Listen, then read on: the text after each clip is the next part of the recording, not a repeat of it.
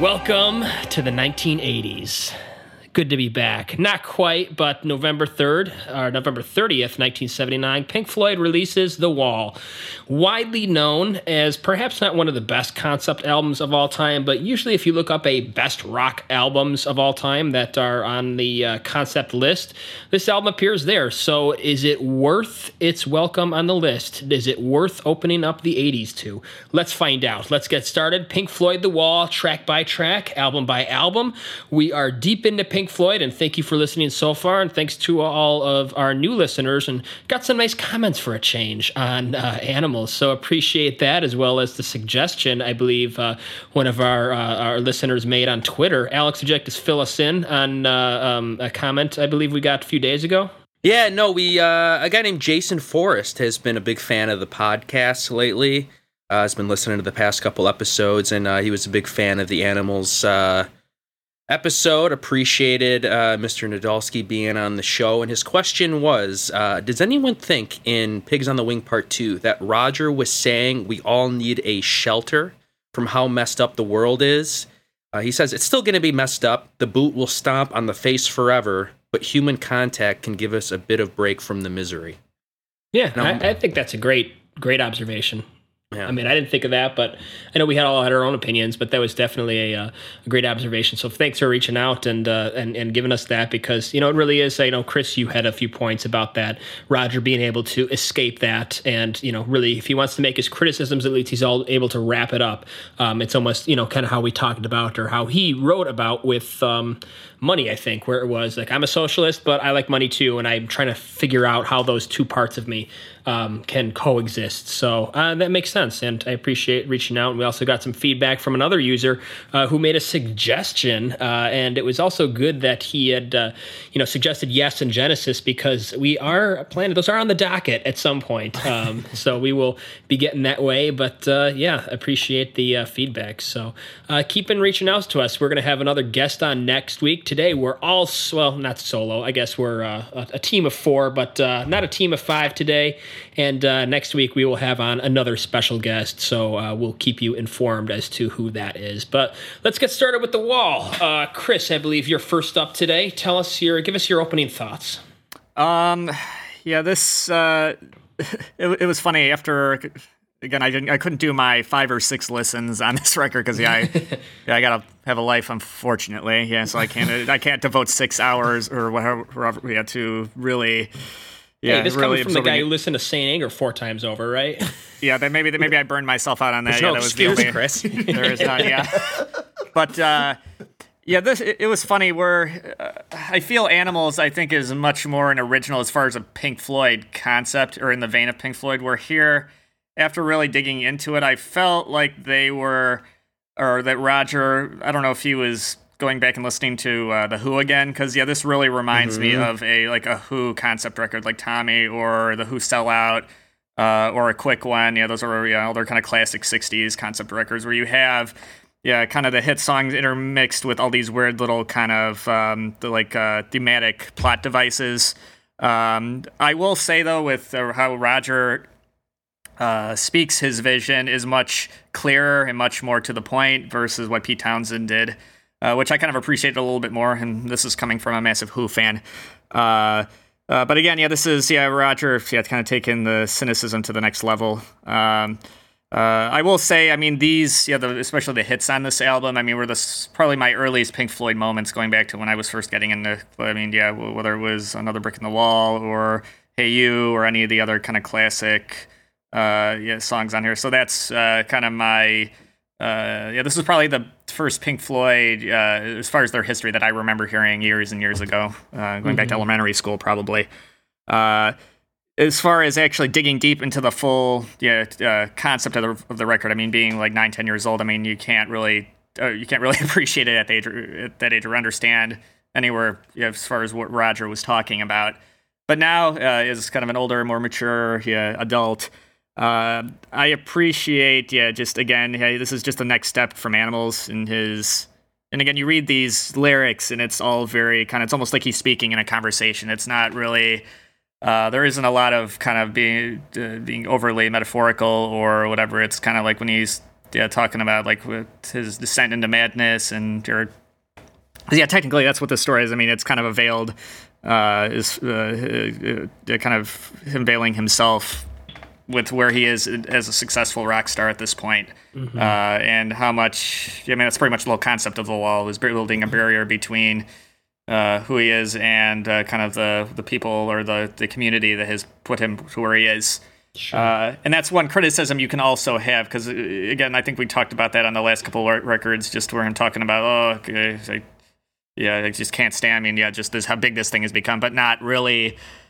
You're not really kind of totally kind of pushing it to the side. He's still embracing like the wealth. He's still kind of living the life, but at the same. So it's maybe that's just Roger. He's kind of a contradictory personality, which maybe makes him more interesting and makes for a more interesting listen.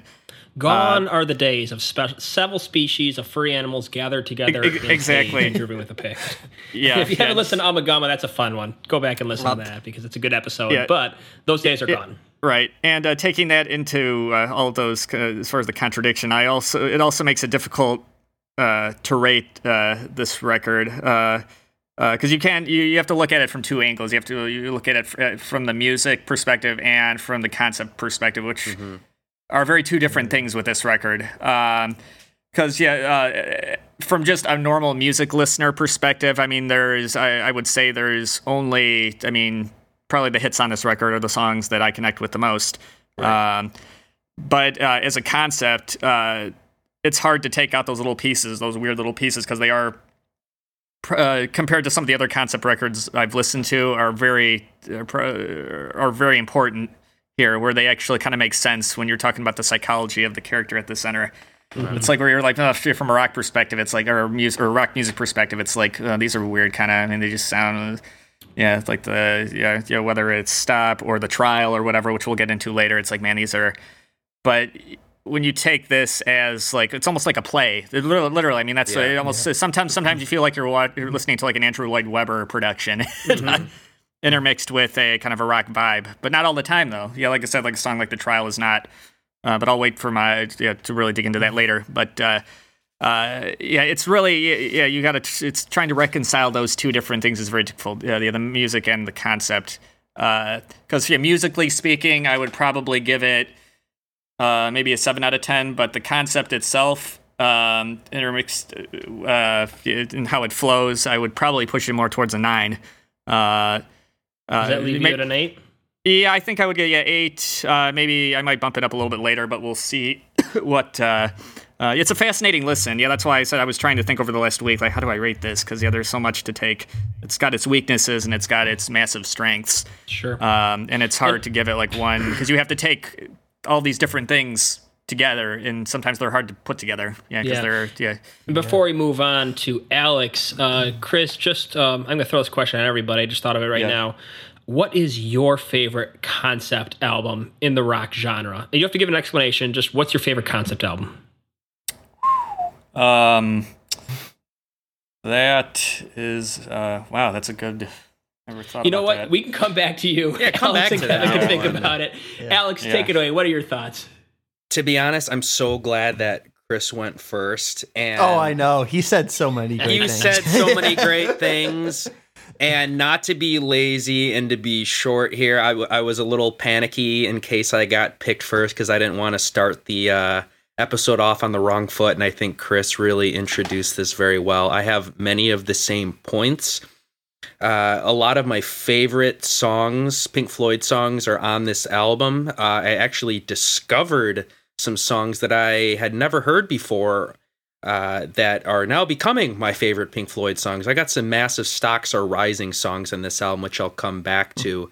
But I stated early on in our Pink Floyd journey that really this album, Dark Side and Wish You Were Here, were the ones I knew the most. But in retrospect, after finally listening to this album all the way through, only got through the whole thing a few hours ago. It took me a little bit to finish it, but I did get through it. And I actually did watch the movie for I think the second time earlier this week. And I realized I don't think I had ever actually made it through this whole album back in the day, but I do have the CD, the dual disc, bigger CD box. So I got that. And yeah, a lot of my favorite songs are on here, and I'll have some stories about how, for certain songs, back in my youth, how I came across those. But yeah, I'll agree with. I think I'm going to give it the same rating as Chris because I think I do like it more than Animals. I appreciate Animals in its length, but I mean, you can't deny the hits here. And if I'm going to be really honest, kind of what Mike, Kevin and Mark's dad was saying, I'm kind of approaching this as like a first-time listener, and first impressions are everything. And am I going to revisit a lot of songs on Animals? Probably not. And not that I don't like the album. I love the concept, but I'm more, and that's probably obvious, but I'm going to come back to more of the hits here. And I really tried to dive into the concept here. And it's exactly right. It's like, how do you get rid of like a song like Stop or Bring the Boys Home or Vera? Because, I mean, it's not a song that I would go back to and say like I would just pick that, but in the general flow of the album, you kind of need it there. Yeah. So it's so hard to do that. And somebody actually made a comment on Reddit about that, saying that how are you guys gonna approach The Wall? Like, are you gonna say Comfortably Numb is a better song than Vera? Oh wow, that's very intelligent, and I totally agree with that. Because it's like obviously that's the better song. And maybe we should approach the rating here a little differently, but I just think that I like this. I'll come back to it more than Animals, so that's why I'm going to give it a higher rating. So I'll give it an 8. And one thing I'll say that we kind of touched on in Animals, it was the production. And I know Mike kind of argued where he was talking about how he loved the production on Animals. And just to kind of maybe clarify in case people didn't get where I was coming from, it wasn't from a songwriting standpoint. It was more just from a general sonic, like how the sounds and the tones are of the record. And here it's back and better than ever. I think it's back to being an album that sounded ahead of its time, and that's how I felt it was like on Dark Side and Wish You Were Here. It almost sounded like an album that came out in the 80s, like, it jumped ahead a decade, where Animals maybe fell back a little bit sonically. It was a little darker. It almost sounded like it had a blanket over it, and now the blanket has been taken off. The clarity is there. The timelessness is there. And I did read that the band actually went and upgraded a lot of their gear in the studio, and I think you can hear that here.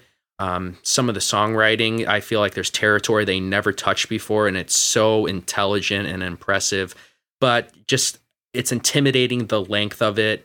And I'm not a rock opera guy at all, I'll admit that, so listeners take that into consideration here. But yeah, I think I'll give it an 8, and I'm really excited for what your guys' thoughts are.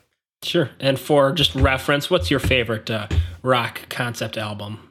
That's tough. I don't know. I mean, I don't know if I'd have to think about it. I mean, I guess my gut reaction is I'm gonna say Rush 2112 because that's maybe like a top 3 band for me. I was thinking that too.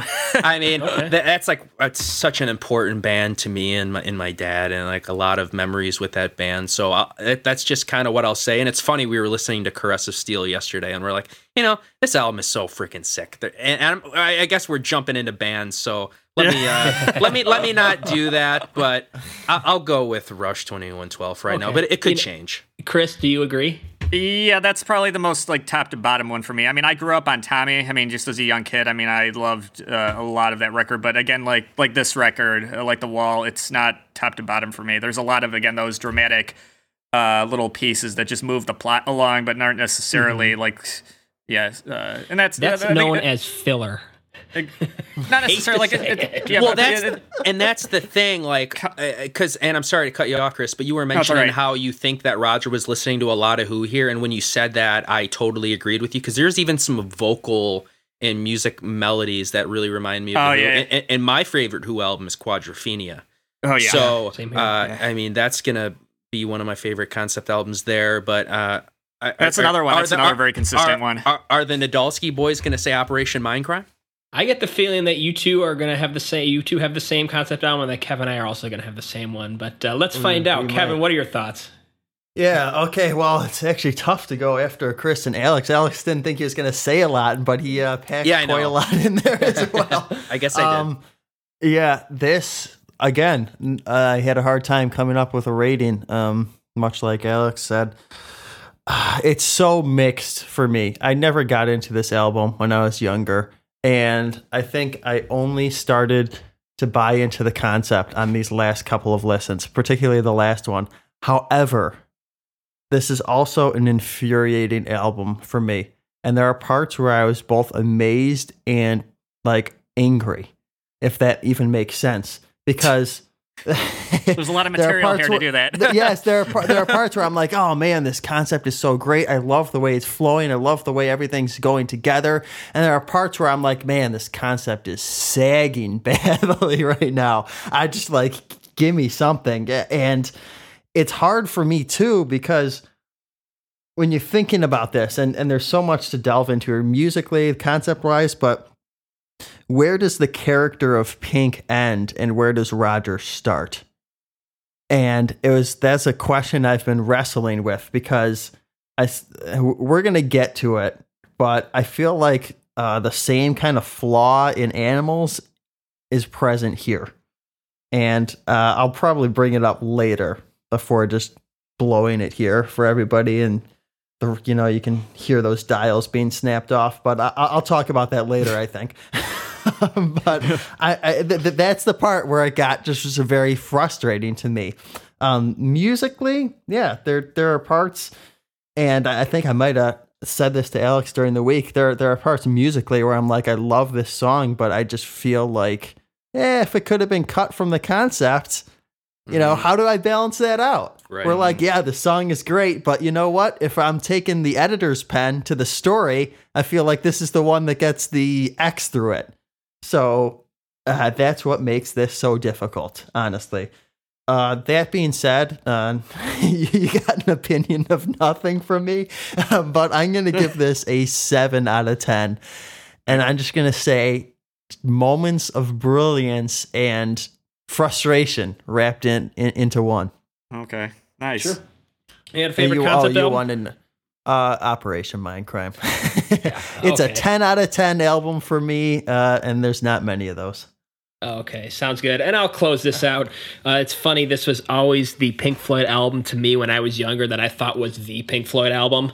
I don't know why I always pictured this as bigger or more popular than Dark Side of the Moon.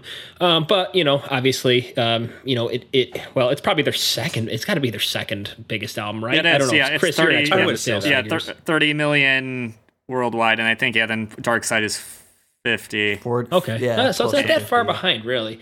It's 20 million apart, but still, like, it's outside. It's funny, outside of Garth You're an Brooks, upper echelon either way. There are a few bands, that did as far as having 3 or 4 record, like double diamond records in a row. Not that Animals, I think only, sold a fraction, but they were still big enough where it didn't matter. But it was pretty much 50 million, 20 million, 4 million. There was a drop there, and then 30 million. Yeah, it's pretty wild when you think of it. So obviously a very successful album. This is probably the moment in time in the band's career, and some bands end up like this, or some pairings end up like this, or whatever. Writers, directors, whomever. But where the one member becomes or gets to be bigger than the sum of the parts, and that can lead to some awkward experiences, I guess. Put it that way. That's an understatement. This album is 3 parts. There's 3 parts to this album to me. There are songs that I've heard a million times that I never need to hear again. There are songs that I have heard and never really heard, and now I love them. Big, agreement on Alex with Stocks on the Rise songs on this album. And there are songs that I've never heard and never need to hear again. So, and there's definitely a balance there. I would say it's not tilted in any one direction. Surprised to hear the Who being brought up. I'm not a huge Who fan. I've actually just been digging into them a little bit in the past few months. It's kind of ancillary to this. But I hear a lot of Queen. I feel like they were hearing, what Queen was doing, and Roger just a little bit. Mark, if you have a chance, listen to Tommy though, and you'll see a big similarity between this record and that one. Yeah, that's what jumped out to me when I was really digging into it. I'm like, God, this sounds like as far as the plot or the song or the album structure of Tommy, or even any of the early Who concept records.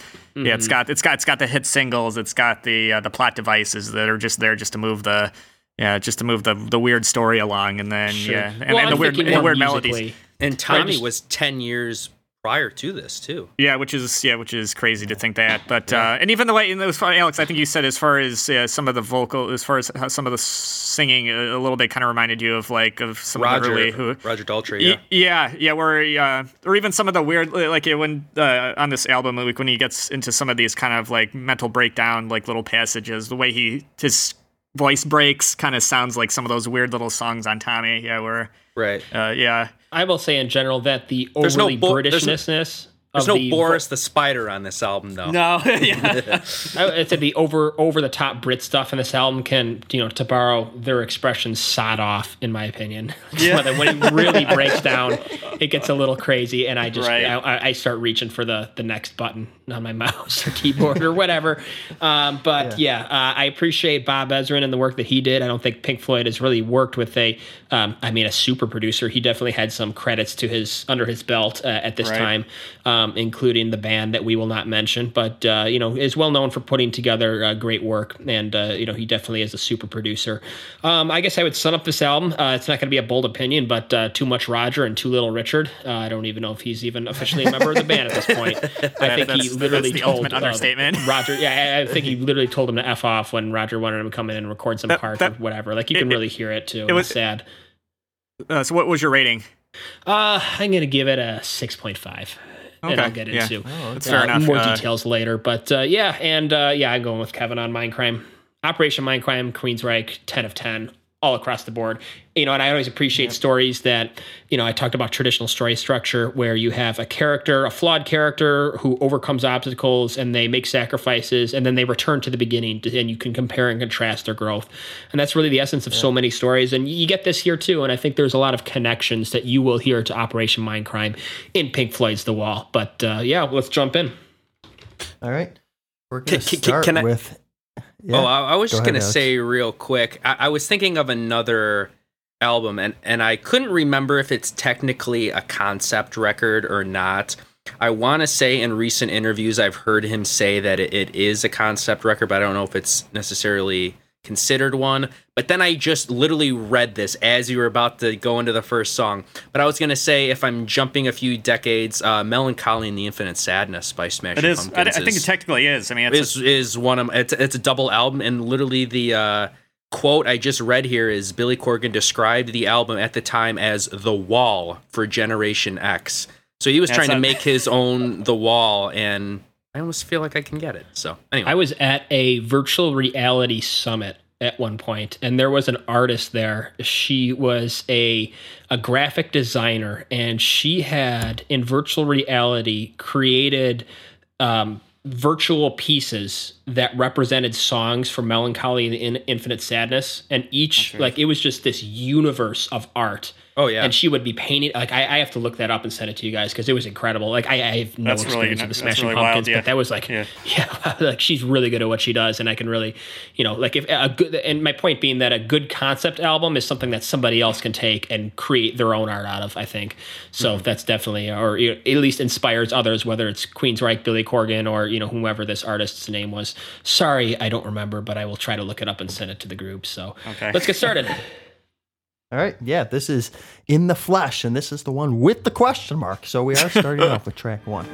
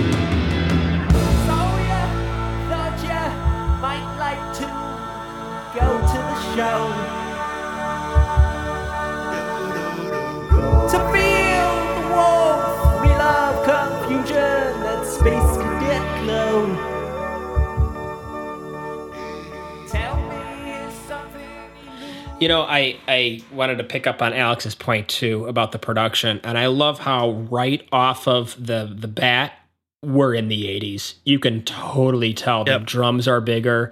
The guitars have an arena ambience. Like even the fills, like I don't remember Nick Mason drumming like that. Just kind of like it's almost like this. Just I guess I just call them arena fills. They get very tom heavy and I mean, there's just a lot of just that feel. And it's 79, so give them a lot of credit for being a few years ahead of the game.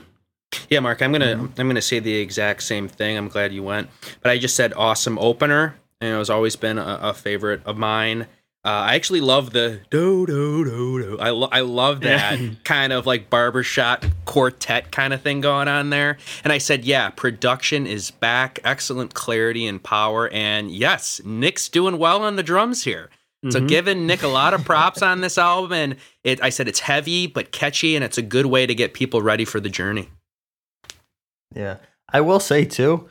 One thing, we get it from the start on this song, but one thing to compliment personally that I like throughout the album are I find the effects generally to be on point and well done and not overly annoying most of the time. You know, we can debate on previous albums all we want, but most of these, like, I don't know, there are parts where I take huge inspiration just thinking about the use of the sound design and the effects. And you know, if they're going to do this, they really went pretty much all out with it. So I appreciate that as well. And I like the way this one ends, this particular track. Yes. I love how the show ends at the beginning. That's so cool.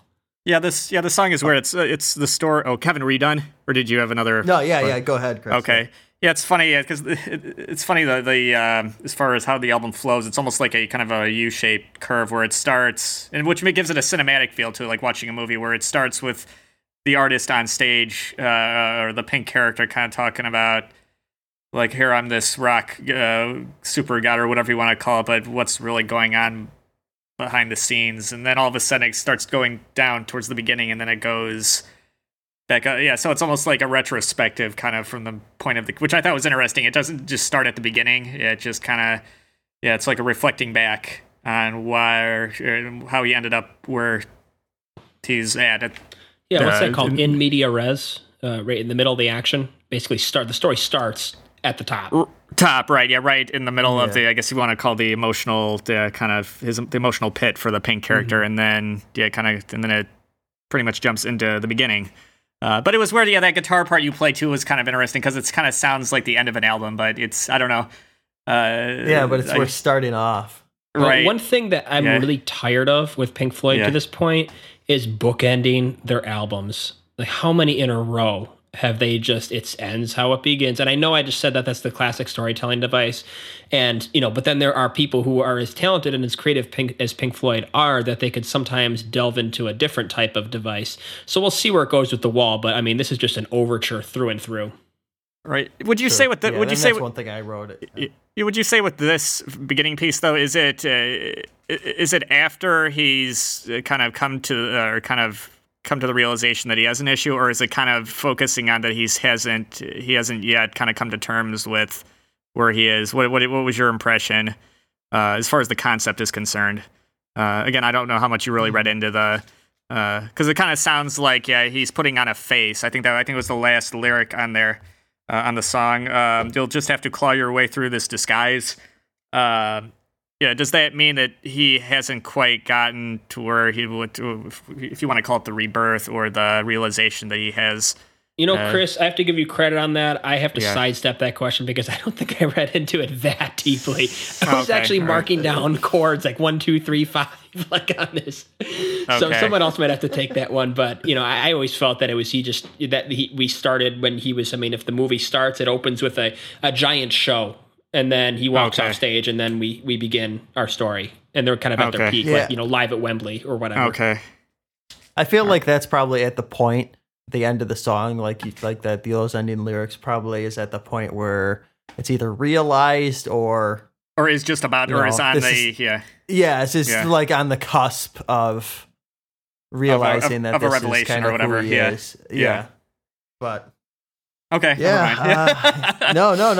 I appreciate like kind of diving into this because there's so many different aspects to this as we have talked about. And we're going to have to move on because we got, 26 tracks or something like that. This is The Thin Ice. You should go skating on the thin ice of modern life. Dragging behind you the silent reproach of a million tear-stained eyes. Don't be surprised when a crack in the ice appears under your feet. You slip out of your depth and out of your mind, with your fear flowing out behind you as you claw the ice.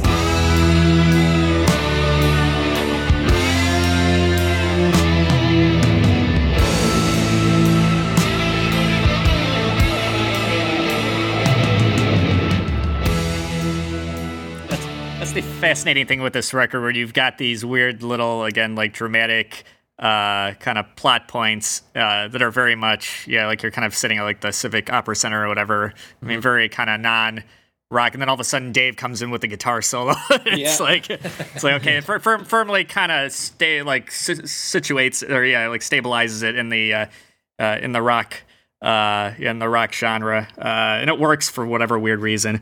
I don't know what.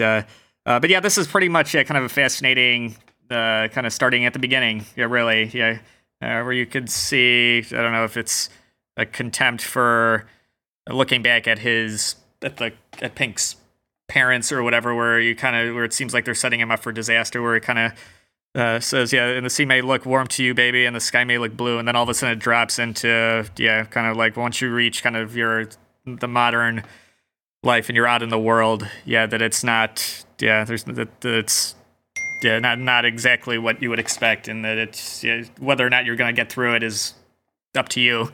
Mm-hmm. The way I envision this is that I see a rock. I'm just going to call him Roger. I'm not going to call him Pink, but he's basically going from show to show, and the quiet parts, that 50s chord progression, just with the piano, to me just feels like he's writing that in his journal in the green room, and the breaks with David Soaring is back to another show.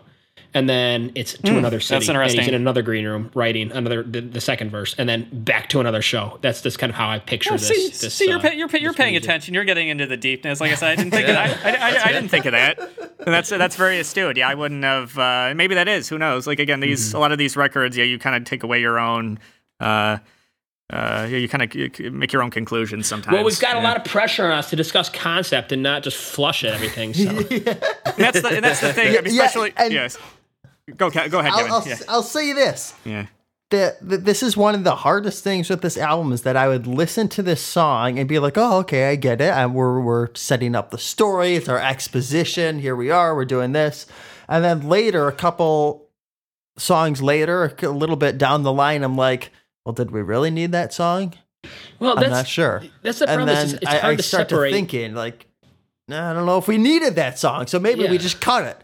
It's hard to separate the music that you want to listen to versus the stuff that needs to be there. Like the little clinky piano and the little, a doo-woppy chord progression. It's like, I kind of hate that. But then the guitar parts are cool. But then, I don't know. Like, it's just hard to separate what needs to be there versus what sounds good. No, that's the problem. Like what I mentioned in my opening statements. The concept versus the music itself is very hard, because you have to look at it from those two perspectives. Okay. Yeah, this is not like Slippery When Wet or whatever. I mean, it's this is a record. I'm you struggling have to look at already, and it's song 2. Yeah, exactly. Yeah, and that's the thing with concept. You can't look at them like a normal record. You kind of have to dig a little. You can't just talk about the music. You have to kind of look at the whole picture. Mm-hmm. And we're gonna dig. Yeah, maybe that's good that I'm coming in. At the end here, because I'll just state I'll probably be majorly talking about the music on this album. So just listeners, go into that. That's probably what I'm going to be commenting most on. And musically, I think it's very good. I said music, very good. I'm saying, listening to this and, maybe just by default because it's piano heavy. But I just was, Elton John and Billy Joel were coming to mind when I was listening to this song. I like David's vocal tone a lot, and the guitar licks very tasteful. So maybe that's all I'll state on this one. Alex is going to be the side of Light the Sky's personality that just speaks about the music, and That's it. That's all I'm here for today. Maybe by the end of this episode, one of us other three just goes crazy and shuts themselves off from the rest of the group, never to talk to each other. Yeah, exactly. As in a mirror to the concept album. Yeah. You just don't get it. No, you don't get it. You can either stay or you can get the hell out. Well, it's Pink Floyd. Come on, we're not talking about I Want Action here. Right. This isn't Pretty Boy Floyd or anything. This is, you got. I don't know. Maybe that's why Rick left the band. Who knows? He wanted some more action. He wanted less thin ice. We're gonna start off on our Another Brick in the Wall journey with part 1. Daddy, what else did you leave for me?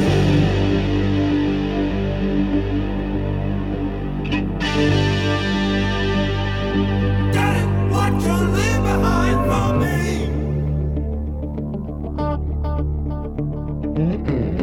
All in all it was just a brick in the wall. All in all it was all just bricks in the wall.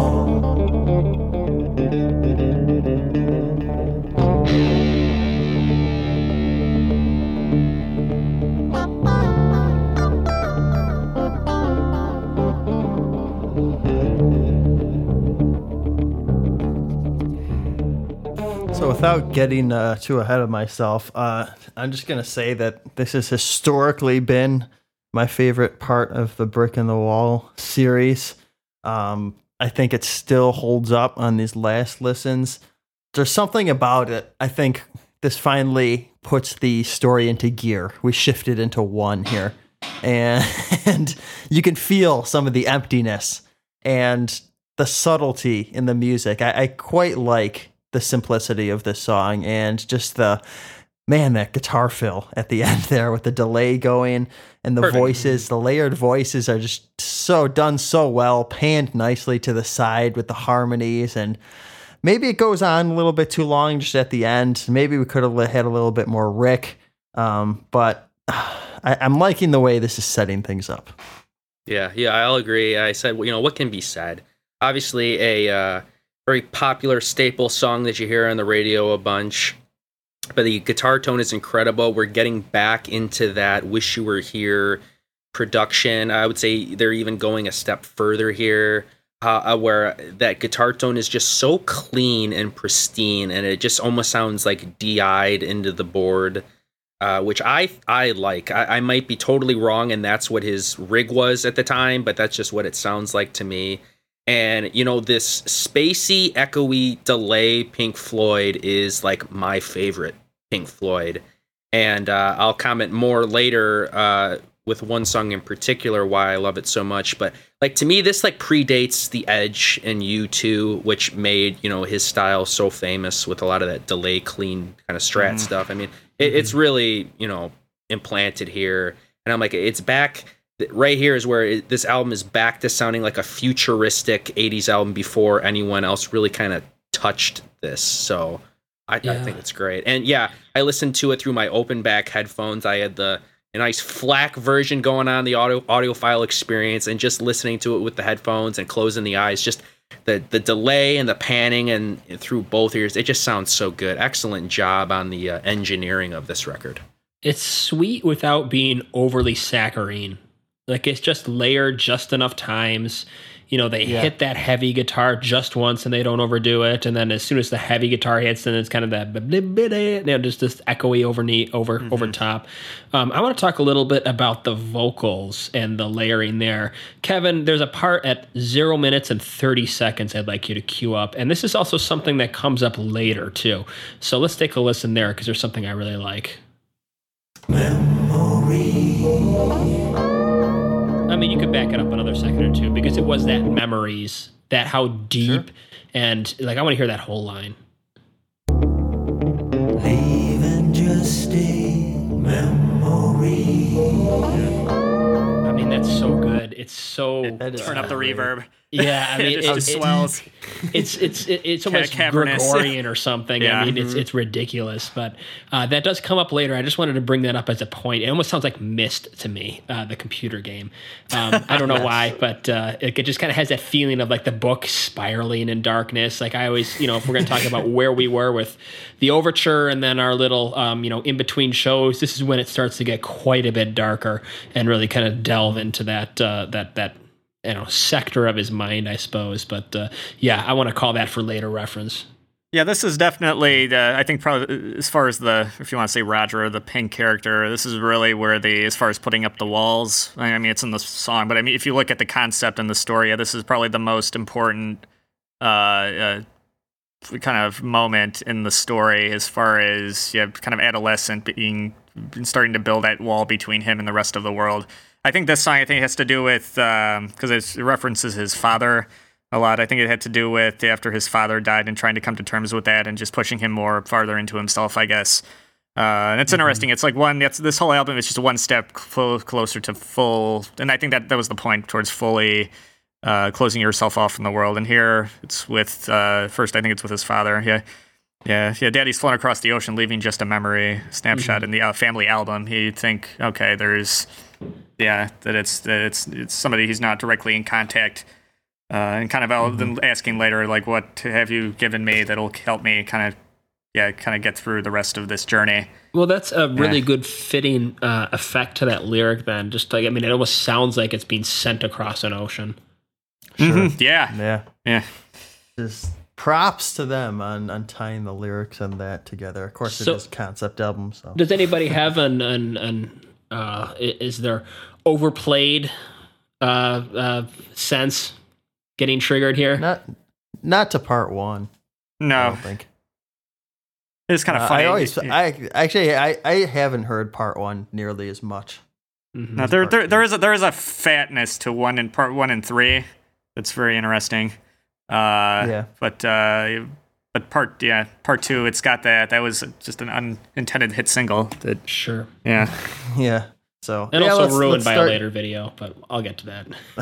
Let's start getting there. Because I've heard these two grouped together sometimes, but this one is The Happiest Days of Our Lives. When we grew up and went to school, there were certain teachers who would hurt the children any way they could. By pouring their derision upon anything we did, exposing every weakness, however carefully hidden by the kid.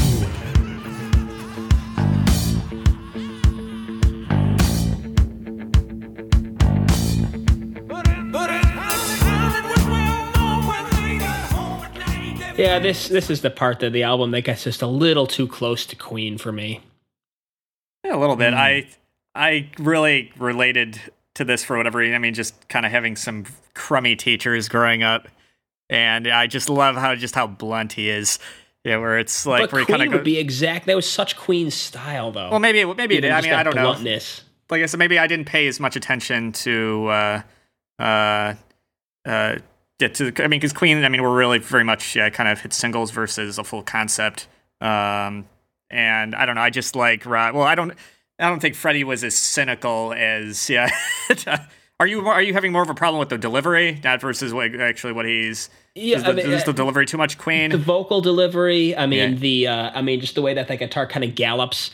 Even like Fat Bottom Girls has that irony to it, that over the topness. Right. Jazz was just big a year ago, so it just feels less original. And I just right. It's also got, and I know that was I think an issue some people had as far as kind of that disco-y vibe. Yeah, I mean that's one thing that dominates the Brick in the Wall trilogy. Just that kind of, whether it's the guitar playing or the rhythm itself. So maybe I guess you could say it's not as original. But again, we're talking about a Roger Waters Pink Floyd, or Roger Waters dominated Pink Floyd record. Yeah, so there's, I think enough of him comes through that kind of keeps it. kind well, of. I mean, Freddie Mercury would never sing down in that low range, and that's nice, but again, it just kind of gets too close to it, to where I just feel like I want my Pink Floyd and my Queen separate. Like I don't want the peas mixing with the potatoes. I don't know. Like again, this is another one Again, just looking at it a little bit deeper than I had in the past, and I just love how cynical he is. Just talking about, like, you go to school, you got these kind of like jerk teachers that just try to, they're kind of tormenting you and then trying to set you up for disaster. And then very much kind of like, and I can imagine at certain points having this kind of like, or you just hope when they get home they're being kind of abused by their, what was the line? Their fat and psychopathic wives would thrash them. I don't know. I just love that. I love that line. It's very appropriate. Yeah. Well, I think it's time to get on to part 2 of Another Brick in the Wall.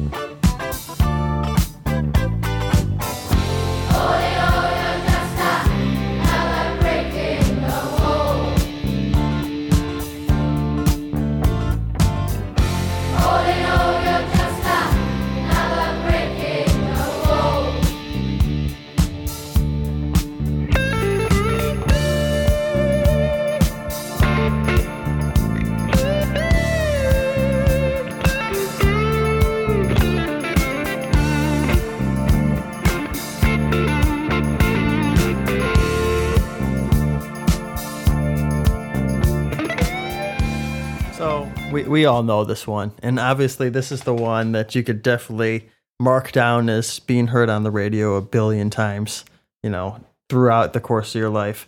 I also feel like it's one of the, whether you love it or hate it now, it's one of the signature moments of this album. Mm-hmm. And personally, I don't think you could quite eliminate it and the album would feel the same.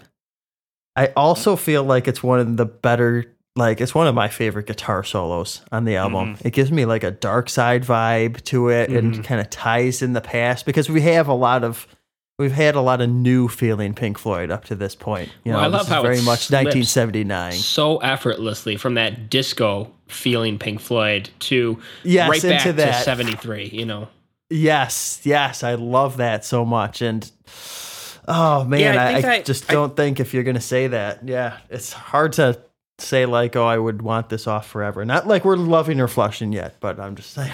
I'll just be quick, because you were mentioning disco, and I think I actually read that here, is that this album was kind of the first time they were really incorporating sort of those disco kind of 4 on the floor, almost dancey drum grooves like that. Yeah. It's funny that you mentioned that. I guess David Gilmour initially was very reluctant to absorb these styles, because I guess I don't know if it was Bob Ezrin or Roger Waters, or if there were other people involved in the production who said, no, we want you to add some of these elements. And I guess Dave was like, I don't want to do it. I don't like that. And so he kind of, just to try to get into the mode and trying to find something, I guess he spent quite a lot of time down at some of the local discos. And actually would just sit there not really enjoying himself, but just kind of listening and kind of observing. would spend hours down at the club like this, whatever the English equivalent of Studio 54 or whatever. He would go down there and just watch and try. And I guess, then he came back with a lot of these moments. He kind of, I don't know if he had an aha moment where he just kind of got enough where it's like, okay, like they want this, or I'm going to give my best spin on it. Certainly didn't slack off on the solo then. If you no, I'm glad that's such a great, but that's still a Dave solo too. I mean, it's another that's the sign of a true kind of where you kind of take things and it's still you though. It's still Dave, Pink Floyd, esque. Yeah, I mean, we'll get to Comfortably Numb, but that's well known as being one of the greatest guitar solos, not only on this album, or not only of Pink Floyd, but maybe even of all time. And I say that there's probably an argument to make that this one is better. Well, just between the transition and moving through the styles and the callbacks, I think you could make a little bit of an argument. I don't know. Kevin, 326. Can you cue that up? I want to do a quick love it or flush it on that part there. Oh, okay. I know. I think you know what. Can't have any pudding! How can you have any pudding if you don't eat me? bites the dust. Yes! You behind the great stand! Stand still, laddie! Okay, you can stop it. Though that's 100% love for me because any accent as strong as that gets the W in my mind. Chris, what do you think? Yeah, what Hilarious. It's just a weird part of the concept. I know it was funny. I was just in my research. What did they say that Roger incorporated like 4 or 5 different accents? Like it was like Northern England, like Irish, and some other kind of kind of that part of European kind of dialect. And it was weird. I thought they were incorporated. I didn't realize those were all him doing that. But wow, I didn't either. Wow. Yeah, I believe it was. Yeah, I think those were. Yeah, it was just Roger kind of goofing off and trying to inhabit some of these weird characters. But yeah, well, that wasn't the part where it said you can't have your pudding if you haven't eaten your meat. Was it that one? Was that the? Yeah. That's great. Yeah. Again, this is just working within the concept. Again, we're not listening to a traditional. Yeah, even more so now, even compared to Animals. I mean, here we're really in. Again, just listening to this record, I pretty much had my eyes closed a lot of the time, kind of pretending I was sitting in like the audience of some theater. And that's technically what the live shows were. They were in small theater arenas, and you're just kind of watching. Yeah, like again, the lights come down, or you pan off to a different character. Yeah, this is not. Yeah, this is again probably. Maybe a little bit more poppy version of Animal, or it's still very much a concept record, but again, it's got the hooks that Animals didn't have. But this is definitely much more in the as far as a play, like seeing like a theatrical play very setting. Broadway, yeah. Right, exactly. That was my point. Yeah, and that's why you can be critical. Yeah, just from I'm just a music listener perspective. Yeah, where it's okay, that's just kind of good, but again, it belongs there because it's a part of the weirdness of the wall concept. Yeah. Gotta say though, I give it a strong flush. I hate it.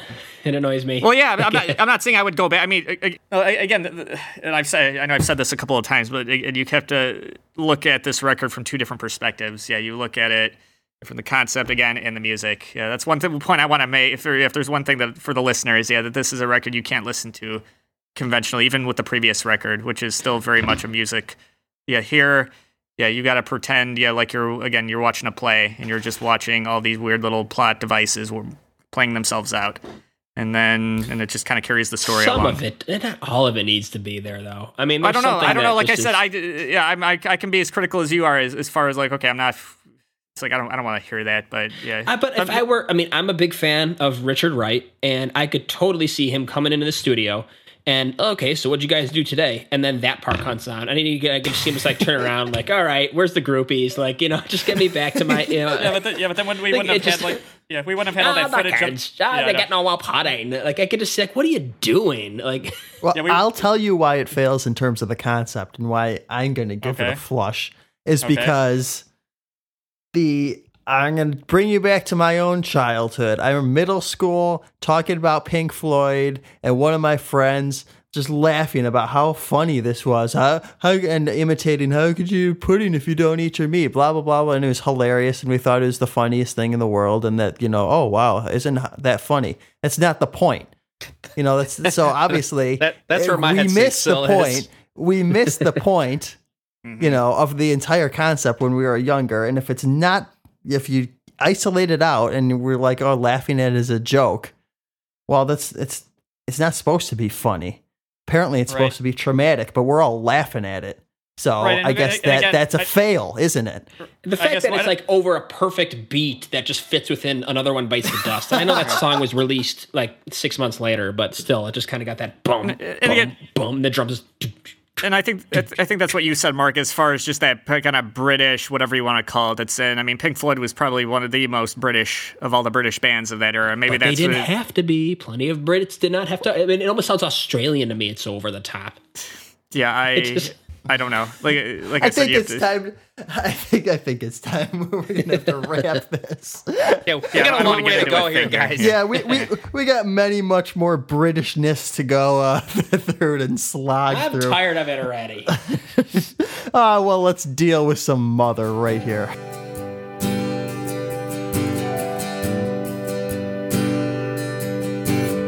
Mother, will they put me in the fire?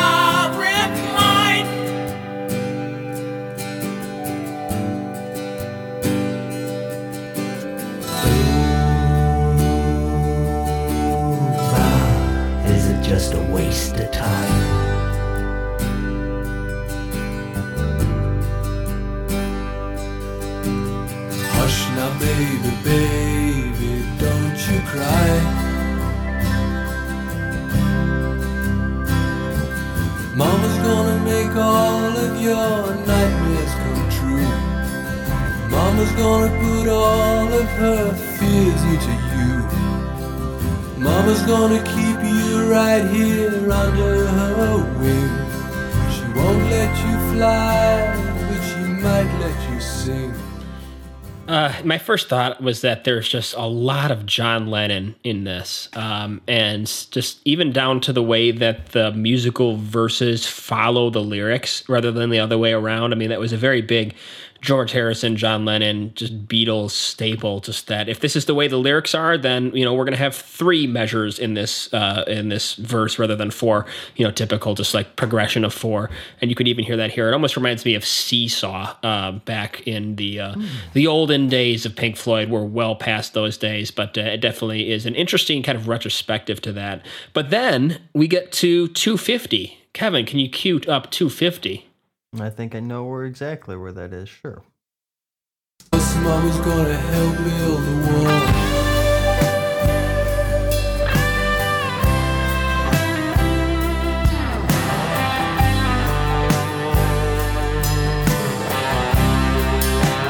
Okay, you can stop it.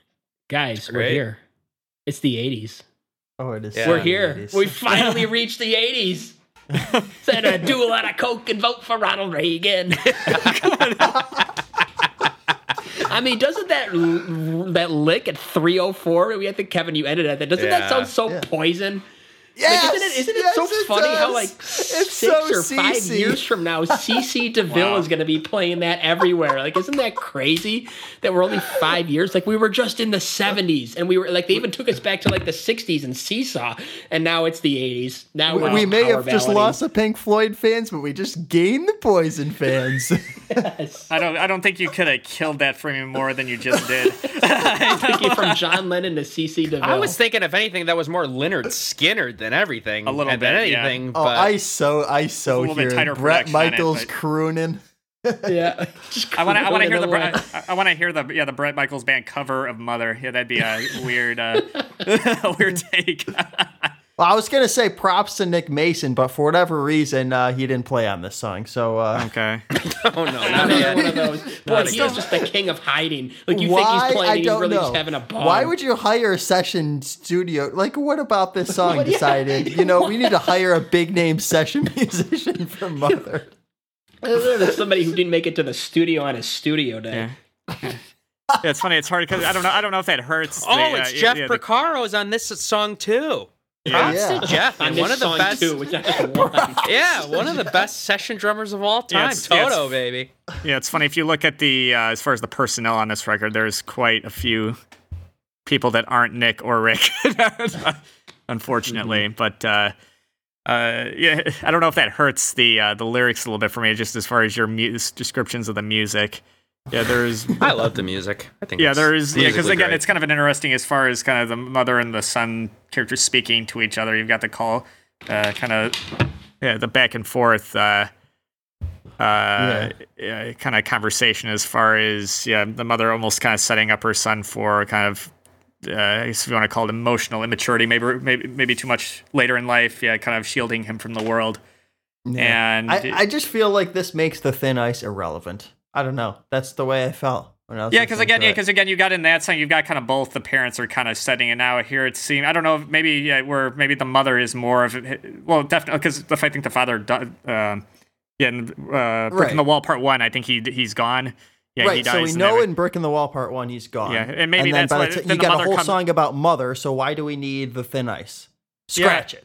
Yeah, I don't know. That's where I'm at. Yeah, you can say maybe you can draw like all these silver linings, or that all have an impact on Pink or Roger, whoever you want to call him, on his character. But it seems, definitely here. I mean, his mother seems to have an even more cool, because she was there for a bigger chunk of his life than his father was, and so that's where.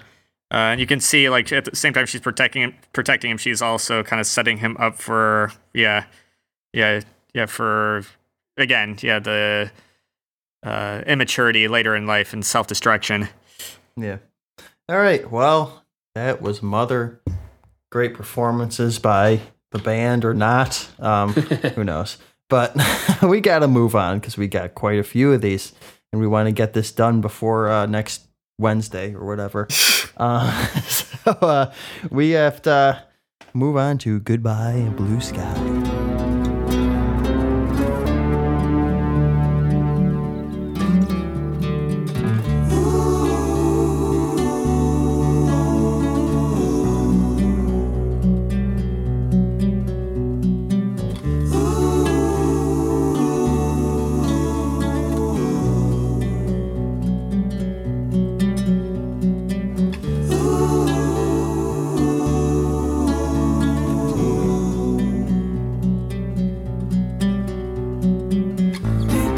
Did you see the frightened ones?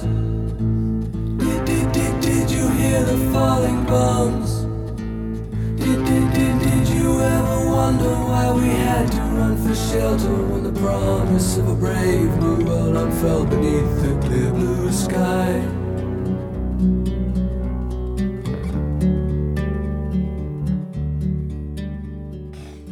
All right, I'm going to pop in here real quick before you guys go, just because I'm not sure how you guys are going to rate this one lyrically, and I think I was doing a little reading. Even Roger said that this kind of portion of the record was a little maybe confusing to him, like he wasn't quite sure what to really do with this section, if I read that right, but this might be the biggest Stocks on the Rise song we've had on this podcast so far in all three bands. Holy hell. Holy hell. I don't know where this song came from, how I never really paid attention to it before, but I'm like dumbfounded. Like, this has become one of my favorite Pink Floyd songs this past week. And I listened to it, and it literally just brings out like this emotion out of me when I listen to it. And it's just that guitar and the way it's light and dark. And I was listening to it again, like right before the podcast, and the way when that little boy says that, there's the airplane in the sky and it comes in, I like get teary eyed. I don't know what it is, but there's not many other songs that brings out that emotion in me, but it's just like one of the most beautiful songs I've ever heard. Kevin Stocks on the Rise. There it is. It's so incredible. Like just the way that they could do those harmonies. And anybody hearing a little fade to black on that guitar there? Yeah, I was gonna a little hysteria. Hysteria. I mean, I only say that because we covered Metallica and it's been on the brain, but wonderful song. I completely agree, Alex. You jumped in there before I could. Like, you just got to the chat faster than I could, because I would have said the exact same thing. I was sitting there working on one of my cars and listening to this album in the background, and it was just like, oh, okay, another brick in the wall. Like, well, Mother, I've heard that before. I kind of hate how that one starts, but it gets kind of good. And then, like, what? Like, what was that? Like, I went over to my phone.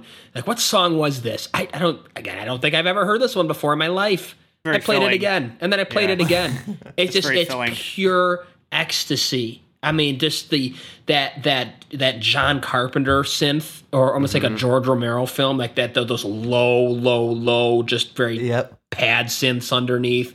I mean, it reminds me of, and it's kind of fitting because our next guest is a friend of mine, and also somebody that, early on when I was writing music for films, he was one of the first guys that I work with, and his film entitled Loss of Hope was just like, and he's a huge Floyd fan. He sings in a Floyd cover band, and I never really made the connection. Wasn't even sure he was a big Floyd fan at the time he made that film, but it just perfectly exemplifies that film and that shift. But I mean, even the story of the film is similar. Just the way that it shifts from dark to light, the way it just almost kind of feels that you'll never see the blue sky again. It's just perfect music painting. It's incredible, and somehow so nostalgic. Like I don't know what about it sounds so like a loss of innocence too. Yes, like I had that marked down as well. Actually, you feel that happy innocence during those, the major moments of the guitars and the singing, and then, with the bombs, that's just gone. Yeah, it's the Battle of Britain, right? Is it true that it's supposed to be? I think. Yeah, is it true that he was talking about the Blitzkrieg? Was that in England?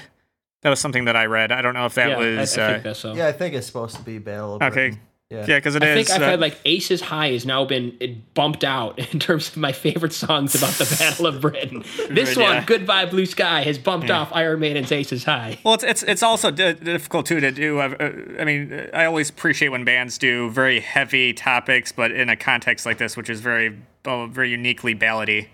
There's that word again. I haven't pulled that out in a while. Ballady. Oh no! Yeah, Mark, it starts sinking for Mark now. No, it's incredible. It's a true ballad. I mean, it's the first Pink Floyd song outside of a David Gilmour solo that's made me want to pick up the guitar and learn it. Yeah. And we're 11 albums in. Like they're just not really like a band that I want to learn their riffs. You know, they're not really like that. I mean, like unique, break out the soloist and plug into the EVH and learn this riff. And this song just kind of solidified why I love doing this podcast so much, because I, didn't know a whole lot of Pink Floyd in the grand scheme of things. And there was a few songs here and there on the first couple albums, like a Corporal Clegg or the Nile song, or there was like a favorite song that I never heard before that came out. And I'm like, man, okay, I'm glad I went and listened back because I have some favorite songs now. And then I heard this, and this is one where if I'm listening to Pink Floyd now, like, absolutely going back to this song. And repeating it, too. Repeating this. I'm like, holy crap, this song. I can't believe how beautiful it is. All right, yes. And we're going to keep moving along with our story. This one we may have heard before. This is Empty Spaces.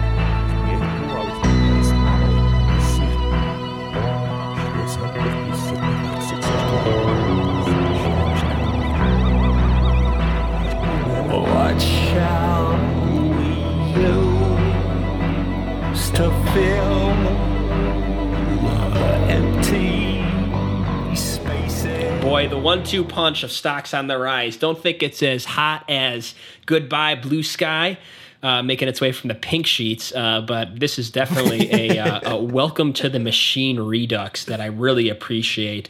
I love the synth sound. I love like how it kind of feels like in 5 years this will become amazing Miami Vice music. I never thought that before about Pink Floyd, but I could totally see Crockett and Tubbs setting up a bust over this one. And then also a few little bit later, I mean, I think Kevin will hear it very obviously, but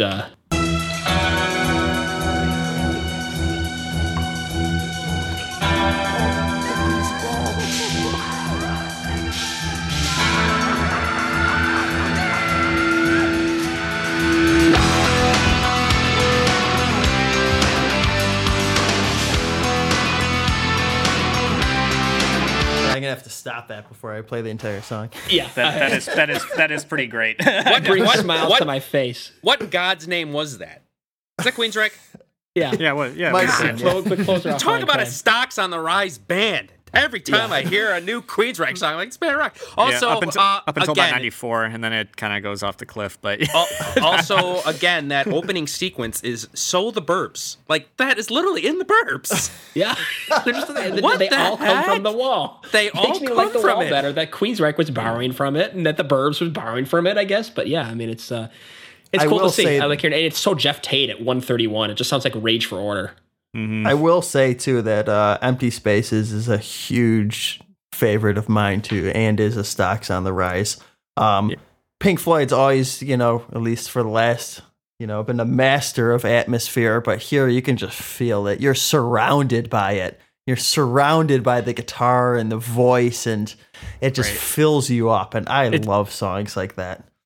it's a great going to the next level in the story song. We can see this is almost like going through the door of the next level in the mental in the mental breakdown, where it's like, okay, now he's really thinking about, okay, how do I continue to close, and now where it's like new territory for the breakdown, I guess.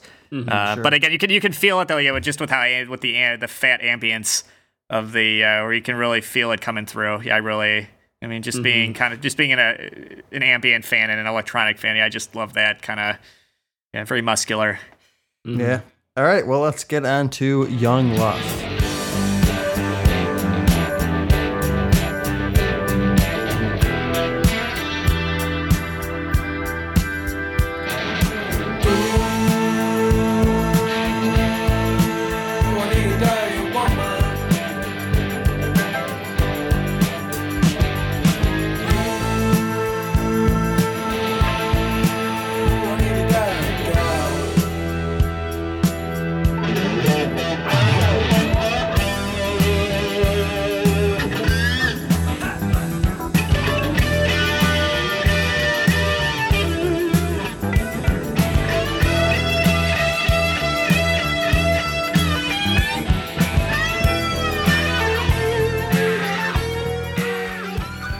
You know, it's funny. Our first ever guest, Mr. Kevin Kiley, mentioned this is the side of Pink Floyd that he hates.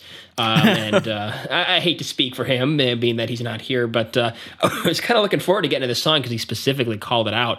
I do like this song. I think it's a cool change of pace, and I think it grooves. And although the ZZ Top bit kind of annoys me, the chord progression, especially in the turnaround in the solo, is really cool. Kind of isn't that typical, 3-6-2-5-1. Even if the solo is a little, maybe not the best on the album, but still very solid. And it's the Hey Cigar feeling. It's that green room backstage smoky feel. I love it. Yeah, Mark, I was gonna say the same thing, Mark. I know that Kevin is like, when we get to this song, somebody terminate it for me.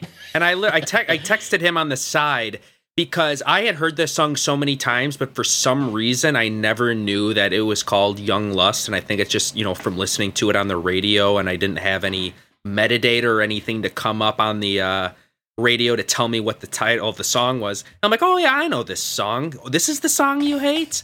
And I'm like, I feel like I can kind of get where he's coming from. I mean, it is a pretty overplayed song, and the chorus is a little cheesy, but I think the verses are great. It's a good rock stomper, so I don't know if I would go as far to tee this one. Huh. Yeah, foreshadowing. That's very far. I have to admit, I love it when Dave gets gritty with his vocals. Yeah, where it just where it just fires off in the very beginning of the I am just a noob. It's like you gotta wow, that's Dave. It's not It's kind of like more in where he was what was that one that Alex really liked, the Nile song, right? Yeah, it just it goes right for the gut. And I guess you could say with this song, this is where the character is no longer under the tutelage or whatever, or the watchful eye of his family or his mother or whatever, and it's like, okay, I'm on the road. All right, I'm going from town to town. I'm looking for that Rick Wright Dirty Love. yeah. But this is when the character's wife leaves him, or around that time, isn't it? No, that's later. That was. Is that one of my? Don't Leave Me Now. Correct. Yeah. No, this is just. I think this is kind of the groupie era where it's just kind of. Where he's still young. He's still young, but he has found that, if you want to call that, freedom. And now he's just looking. Yeah, it's that animalistic. I don't care if you call me simple-minded or whatever. I don't pay enough attention to the concept. But what I need to have the storyline next to me throughout the concept, like through every single listen, a play-by-play book to understand the concept, I get a little frustrated. You gotta have the playbook. You gotta read it with the playbook. Yes, and that starts to get to me a little I don't know. bit. Like I said earlier, I think it's a little easier to understand than like what you saw in like again on Tommy or any of those records, which is very kind of hidden under a lot of imagery, a lot of kind of metaphorical, where you really, unless you actually again read up on it, you have the material next to you, probably won't, or interviews with the actual band members, you wouldn't know what's going on here. You can kind of. But why bother putting the concept together at all if nobody understands it? I guess you could say at the time, well, what did your dad say about animals when we were asking him about the concept? Like, we didn't screw the I don't know. I wasn't reading the lyrics. Yeah, I know. Yeah, we wanted thick guitar solos and right, and there's a lot of that here. Yeah, so we'll get to my concept rant later too. That's we're not quite sagging right now, but it's not like I'm listening to like Bob Dylan or frickin' oh god, I can't even think of his name right now. Hang on. Maybe make an edit note and I'll come back in on this. Okay. Well, you I can might maybe help you, not, like, who because you I was trying just to- planning on moving on to the next song. We don't have a lot of It sounds time like to, freaking Bob Dylan, and he's just gonna leave us hanging. Just nobody's gonna ever know. No. I'm just gonna edit. It sounds like freaking Bob Dylan. That's it. If you can throw out a song, I can probably direct No, you. the guy who died recently, he was kind of like the old. He kind of wore like the fedora. Who, Pete Seeger? No. Oh. Come on. God, he's like super old. Not like a Tom Waits guy, but he. Leonard Cohen or Leonard what? Cohen. There Leonard we go, Cohen. yeah. It's Okay. not. It's not Got like a it. Leonard. It's not a Leonard Cohen where you're going to the music for the lyrics. Like if I'm going to Pink Floyd, like I want to hear him rock. And Yeah. you're going because David Gilmour is one of the best guitar players, and they write catchy, good, interesting music. And if I'm going to a band where the vocals are the strong suit and the music is not necessarily what you're going for, it's more of just sort of a device to kind of push the music, then I understand it. But I mean, with Pink Floyd, I guess that's not really what I'm going to the band for. And I'm trying to open my mind because maybe I should, because they are very intellectual lyric writers, and that's what makes them so great, is because it's kind of the full package. But I kind of get what you guys are saying. Like on first listen, that's not what I'm paying attention to. But if I'm putting on a Leonard Cohen record, I would know. All right, well, Alex, listen to the lyrics here, because that's what the meat of the issue is. Are we just moving on to one of my turns? Yeah. Yes. Okay. Good Lord. An hour and a half, and we're not even at disc 2. Wanna take a bath? I'll have to find out from Mrs. Bancroft what time she wants to eat. As for her maid, needless to say, she can have her meal in the kitchen. Okay? What are you watching? If you'll just let me know as soon as you can when you and Mrs. Bancroft want to meet. Mrs. Bancroft. Hello? I don't understand. Are you feeling okay? Day after day, Sir, since you just arrived. love turns gray, like the skin of a dying man. And night after night, we pretend it's alright. But I have grown older, and you have grown colder, and nothing is very much fun anymore. And I'm a big fan of Roger Waters' solo records, even if I'm not too much of a fan of how his Pink Floyd solo direction went, just because I feel like when you separate him from the rest of the band, he can do what he wants. It just sounds better. And this is totally amused to death. This really is. Just you could hear what he would become.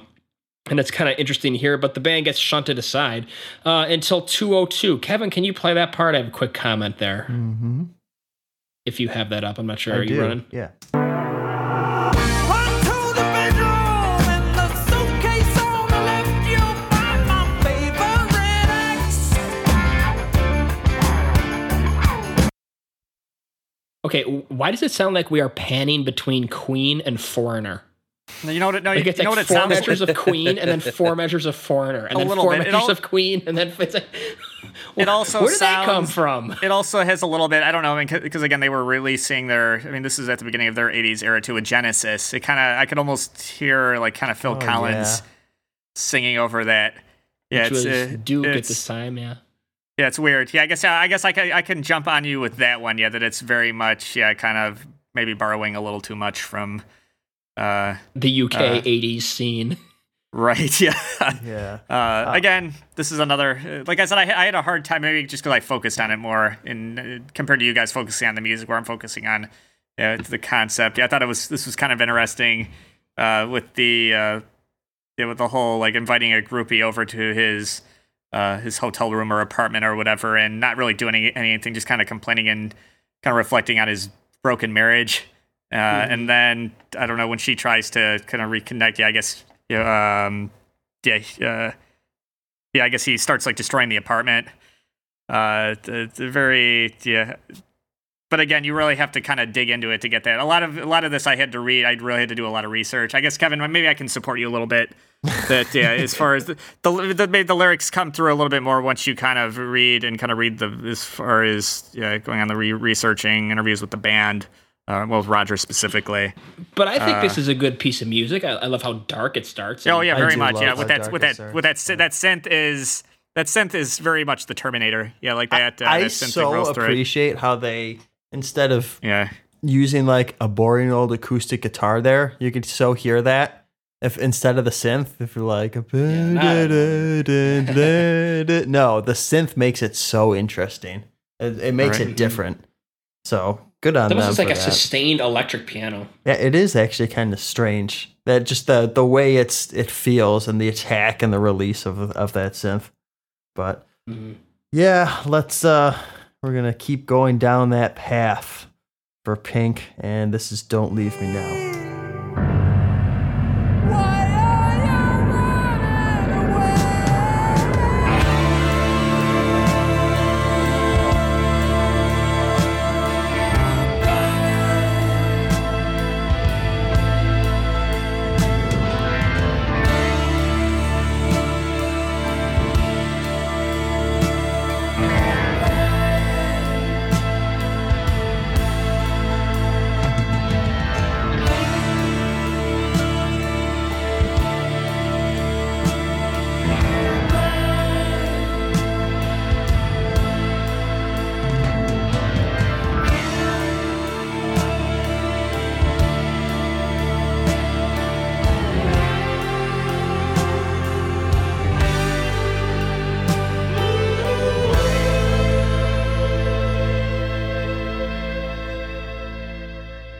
Yeah, Kevin, I think this is the one you were talking about as far as just the reflection on his relationship with his wife. God, this is another. Again, I just love Roger's phrasing. This is a guy who doesn't hold back in as far as getting to the, as far as the most politically incorrect musings about kind of human interaction. I love this. I think it's kind of towards the middle, where he says, "You remember the flowers I sent? I need you, babe, to put through the shredder in front of my friends." Fargo going on. Yeah, to talk about a dysfunctional relationship. And then it says, "Oh, baby, don't leave me now. How could you go?" Yeah, I don't know. That's a great psychological profile on on just a messed up. When you know how I need you to beat to a pulp on a Saturday night. I don't know. It's very dark. It's very much kind of like Quentin Tarantino-esque. 20 years or 15 years before that. Yeah. Mm-hmm. Well, I mean, this song is frustrating to me because I despise that shrieking. Oh, the vocal, I can't say it. But it gets so musically, it's so when it kicks in, it's does, so good. It's just it's frustrating. It's a very this one in particular. It's a very frustrating track. Yeah, because I was listening to it. I'm like, man, Roger, you're gonna blow your voice out here. Your voice out. And then the band comes in. I'm like, oh man, that's so cool. So it's like it's why is this such a tale of two sides? This entire this thing. Yeah. And I get, that it's as far as that it fits the vibe, but I think it was just he probably could have. I don't know. I mean, with his limited vocal style, I don't know if he could have controlled it or edited it a little bit better, where it didn't feel like he was like. I wrote down if they should have brought back the Have a Cigar guy. Roy Parker, yeah, that would have been a. Let's ditch Nick Mason on drums and. Bring in session musicians. Roger was going to ditch himself on vocals. That wasn't going to happen. Yeah, right. Alex, you want to delve deep into the thematic relevance of "Don't Leave Me Now," or should we just move on? No. He was hoping you would just not call on him for the next 5 minutes. No. To be honest, I'm very much in the same headspace as Mark. All I did is I said. I like some of the sound effects, but the melodies in the first half of the song aren't too pleasing, and didn't really sell me on coming back to this one anytime soon. But again, it might be very well part of the concept. So again, so that's why I don't want to be like, well, get rid of it because it's not pleasing to the ear. Because in a way, maybe it makes total sense to the lyrical aspect to it, but it just, I guess if I'm doing the simple dumbed down version of it, I wouldn't come back to this song. But hey, maybe that's not the point. Yeah, but It's valid. It's isn't that the music. thing with every concept deal though? Like, oh, I didn't like Grand Vizier's entrance part 1. Well, that's part of the concept, man. You just don't get it. No, it stinks. Get it out of here. Yeah, I'm not saying like I said, there's a lot on here that I will never go back to. But yeah, again, just looking at the does it belong? Yeah, could it have been constructed a little bit better? Yeah, of course. I mean, with Sure. a lot of Pink Floyd records, but yeah, it's I don't know. Maybe that should be my one statement is that this album is a battle between lyrics and music, where it's kind of a draw. Yeah, there's never none, or maybe music comes through a little bit more, but for the most part, it's always not one side doesn't totally dominate the other, and maybe it's both a flaw and a strength, I guess. Yeah, It's hard if you don't buy into the concept. I could see why Richard Wright checked out. Yeah, for sure. Just I don't buy into it. Goodbye. Yeah. well, his life was also a mess at this point. Yeah, too. So it's kind of You're not buying Yeah, into so the he- concept? All right, here's 26 songs to play on. This is a start I know. recording. Tape's rolling right now. But yeah, let's close out the end of the Another Brick in the Wall series with Another Brick in the Wall Part 3. I have seen the writing on the wall. Don't think I need anything at all.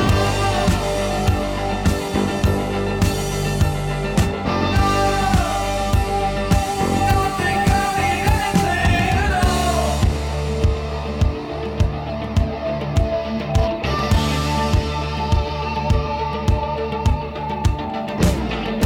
All the words, all just bricks in the wall. I will say, if there's one thing I appreciate or found myself liking about this, all parts of Another Brick in the Wall on this listen, is the fact that how they progress. As well, part 1 is kind of the laid back, empty space atmosphere. It gets a little bit harder and grooves with part 2, and we're full on rocking with part 3. So the energy's ramped up from part 1 to part 3. Yeah. Yeah, it's Yeah. weird. I like the vibe of 3 for being such a short song. It just feels like it really has. Again, I'm going to use that word muscle to it. Yeah. And it just, I don't know, it just kind of resonates a little bit more, especially, and even Roger's vocals seem a little bit more or well kind of constructed. Where it does, when it comes through, it feels it's powerful, but it's not abrasive though. Yeah, I was going to say the same thing. I mean, I like it. It does seem to be the most muscly version of the 3 parts, and I love the guitar tones. And Kevin, maybe you'll agree with me here, but for some reason in this part, I know that he kind of did these guitar tones a little bit more in the first 2 parts, but I really heard it here. I'm hearing some 80s Alex Lifeson tones here. A little bit. On this yeah, one. Yeah, little bit. signals, a little Grace Under Pressure, Aaron. I'm like, that works for me. This song, it was ruined by me, or it was ruined for me by Roger. In the year 2017, he was touring. There's a video on YouTube of him playing this song, and he's up there playing, and he's singing, obviously. And there's the moment right at the very beginning of where you play. He just sticks his fist in the air and goes, "Yeah!" And then the verse kicks in. And you can just totally, he just got caught with his pants down. Oh, yeah, with lip syncing, yeah. I remember. I think you said that, yeah. It was just the most, and like he's so enthusiastic and just thrusts his fist in the air, and then it just goes right into the verse, and you could hear his voice, and he just catches right back on it. It just, it took me out of the song forever. Well, there it is. Maybe gets the F or the T later. We'll see. And it's his fault too. Like, it's not like it was ruined 30 years later by somebody else. No. It was ruined by him. Well, let's close out disc 1, side 2, whatever you have it in whichever format. This is Goodbye, Cruel World. Goodbye, cruel world. I'm leaving you today. Goodbye, goodbye, goodbye. That's it. That's it. Yeah. Yeah, I do like how it continues the pace of "Don't Leave Me Now." You know, it's kind of got the same, but it's just slow and plotting, and it really just is a whimper to the end. I know, Chris, it probably fits lyrically, maybe a little bit more than. Yeah, it's a plot device. I didn't pay much attention to it. It's just kind of like, again, it's almost like a where you're switching scenes, and you're kind of going to the. No. Okay, it's Not like you're Is this a scene switcher at the end of the disc? Doesn't work. Right. Goodbye, Cruel World. So I don't know. You see everything shift to where it's like you're into almost total helplessness now for the Pink character. I don't know. And the tone kind of fits, but again, is it original? Could it, like, I don't know. We're not. I mean, would we? How much differently would we if we were a band? How differently would we have done that if we were given? Couldn't we have just cut it with Another Brick in the Wall Part 3? Wouldn't that have been a nice closer? That's the end, that's the end of A Brick in the Wall. Especially that's the theme of the first record. If we were Nick, Dave, and Rick, how would we have responded to this? By erasing the tape. I would have cut half. Throwing it at the wall. Rick Wright would have just erased it. He would have erased it and then stomped on it and then rolled over it with his car and sent it back to Roger and said, "I quit." I quit. And then Roger would have been like, "No, he was fired, actually." Yeah. Oh, okay. That's a great image. Yeah, no, I love that image. Again, not You got something to say about this one? No, I can't believe you're jumping in here. No, I guess I don't. I'm really just stalling and making the podcast longer than it needs to be. But I just said, I guess I get it maybe in the context of the story, but I wouldn't revisit it. So, boom.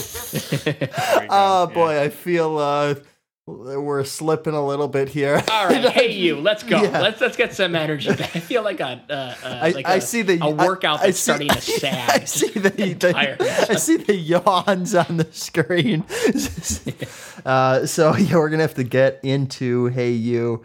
Open up the second disc, put on the second record. This would be Hey You.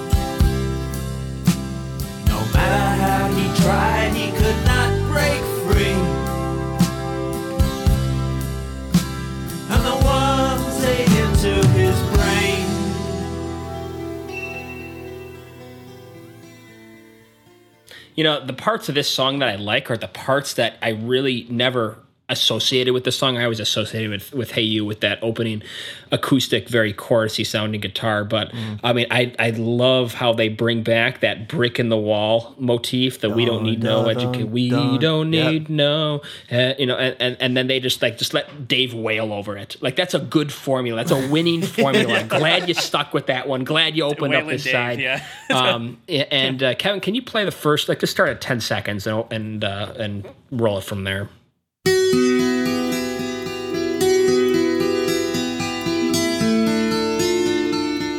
Doesn't that have a very opening show vibe previously on the wall? That is true. Like, it really feels even though like the opener of a TV show. This is supposed to be the closer to this side, I think, and they moved this to the opener of this side, if I remember correctly. But I do know what you mean. That is I thought you were going to compliment the bass playing there. With the good fretless bass, fretless, brought out, yeah. But of course, actually, hang on here. Yeah, that was not Roger either. That was Dave. Just so you know. I was going to say first sign. I was going to say first sign of the fretless bass. I'll take more of that.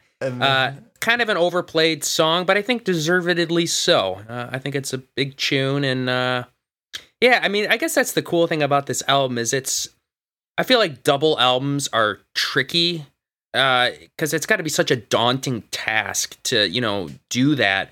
But the fact that they have so many hits on this album, like, people are going to go back to this album and listen to the hits, and yeah, they'll probably skip the obvious fillers and short little songs here, but at least like something like Animals, like that was short, but there's not really any single territory where you wouldn't really go back to that album so much if you're like trying to listen to Floyd. But here, I think they do a good job of having like good hits and then also kind of carrying the storyline. And this is just one of those examples where it's, this is a revisit song. Absolutely. Yeah. It's probably one of the, as far as a concept album with a lot of hits, I think it's probably one of the most complete, because I think albums like Melancholy, I don't think had anywhere near the hits. There's a good amount, but there's a lot of bloat on the second disc. Yeah, no, I agree. And maybe because Tommy might be up there, but still, there's a lot of weird little stuff on there that I don't necessarily go back to. But I think here, The Wall is one of the few where there's enough hits on here to kind of give it its kind of legendary status. I mean, nothing worse than putting out a 2 double album concept record and you've got maybe one song everybody. Yeah. Mm-hmm. But it takes a lot of gall too. I mean, you really got to know can anybody think of a top to bottom, like long double album concept record? Can you think of any that are like where every song is just a monster? Tales from Topographic Ocean. Yeah, you might be able to make that. It is a concept album. What happens when you only do four songs, I guess. Was it Dream Theater the Astonishing? A 3-album slog. They're 40 songs. Yeah, I don't. Yeah. Like anybody has time for that in 2016. Everybody should know by now that double albums, let's be honest, they work less often, than people attempt them. Let's put together a double album. Everybody's slogging through it. Didn't Prince do a triple album in the 90s? Like one of his late 90s? He did like a... I think he did. If you look it up, I think there was one... I can feel us I don't know if that was so off track. Yeah, I'm sorry. Let's stick to the wall here. We can I was going to mention Michael Jackson and Bad being a double album, but yeah. Yeah. All right, let's get... Is there anybody out there? Is there anybody out there?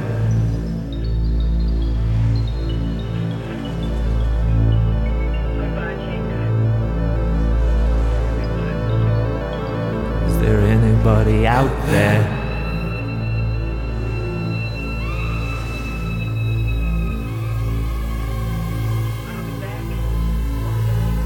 Is there anybody out there?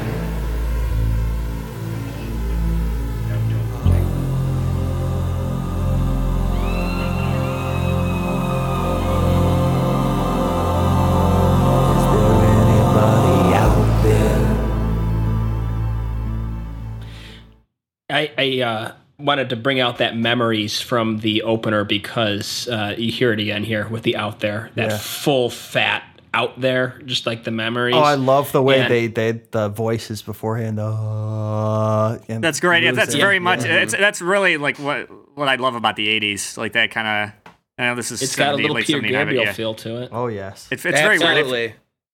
There's a moment where it almost feels kind of like very modern too. I don't know. It's very unique for. That's what I love on this record when they do like the short pieces or like, wow, that's really neat.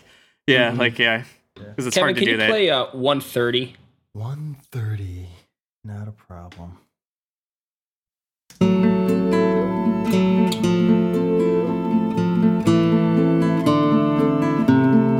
Okay, back up.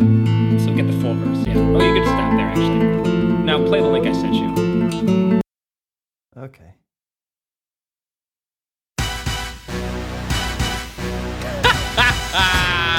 No way. Oh, that's funny.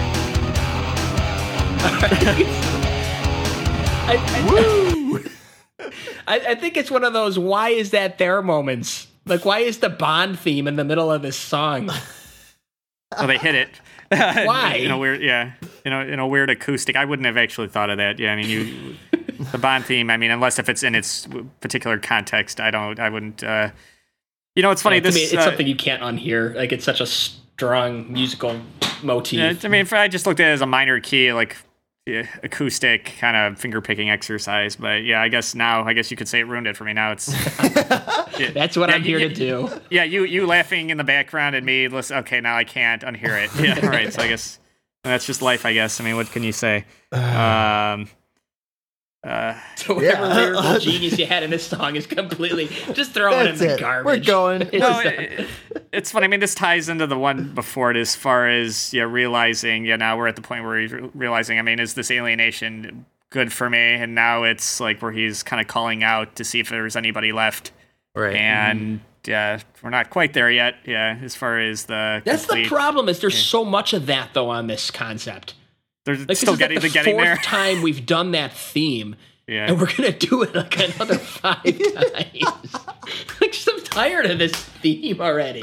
I don't know. Like I said, I mean, that's life. I mean, it's like there's a lot of people out there like that where it just takes them a long time to get to the. You know what? But the next song is Nobody Home. You know what? And it's like we just did this. I think now is the time to launch into my rant that I was saving for later. I got 2, but this is the one. Okay, go ahead. This is the same plagued us on Animals. And it's here too. I'm sorry, Roger, and this is the point. We've been calling him Roger, not Pink. So fine, I'm gonna call him Roger. But the issue is that, okay, fine, you're dealing with a lot, you're going through self-isolation, you've had things happen in your past. I grant you that. That's fine. You've had traumatic experiences.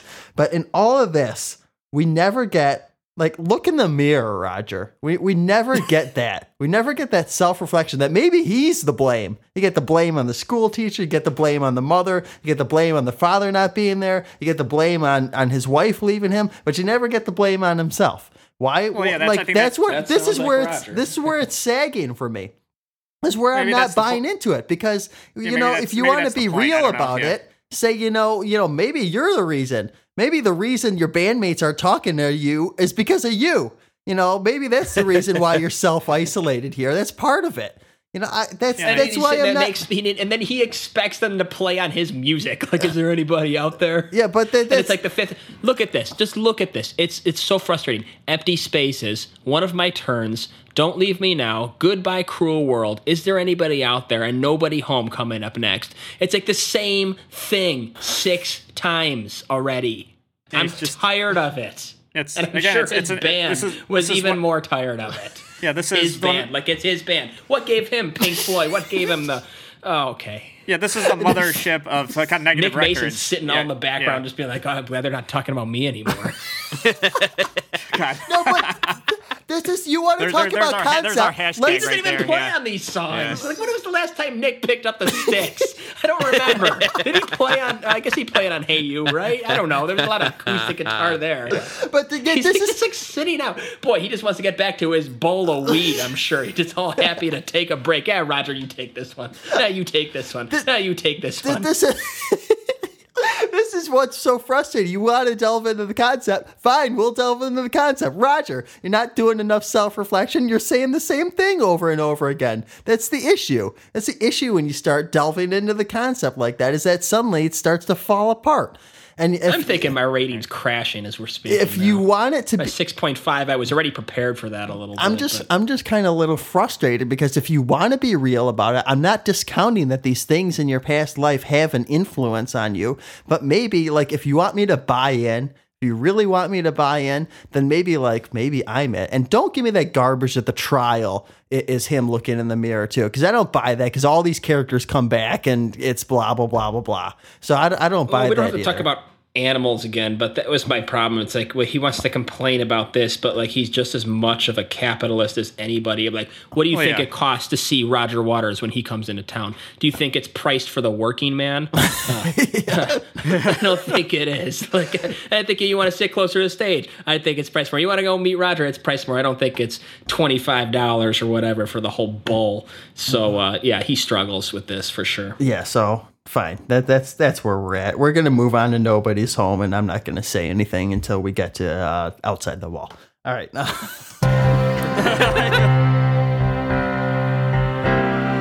I got second sight. I got amazing powers of observation. That is how I know. When I try to get through on the telephone to you, there'll be nobody home.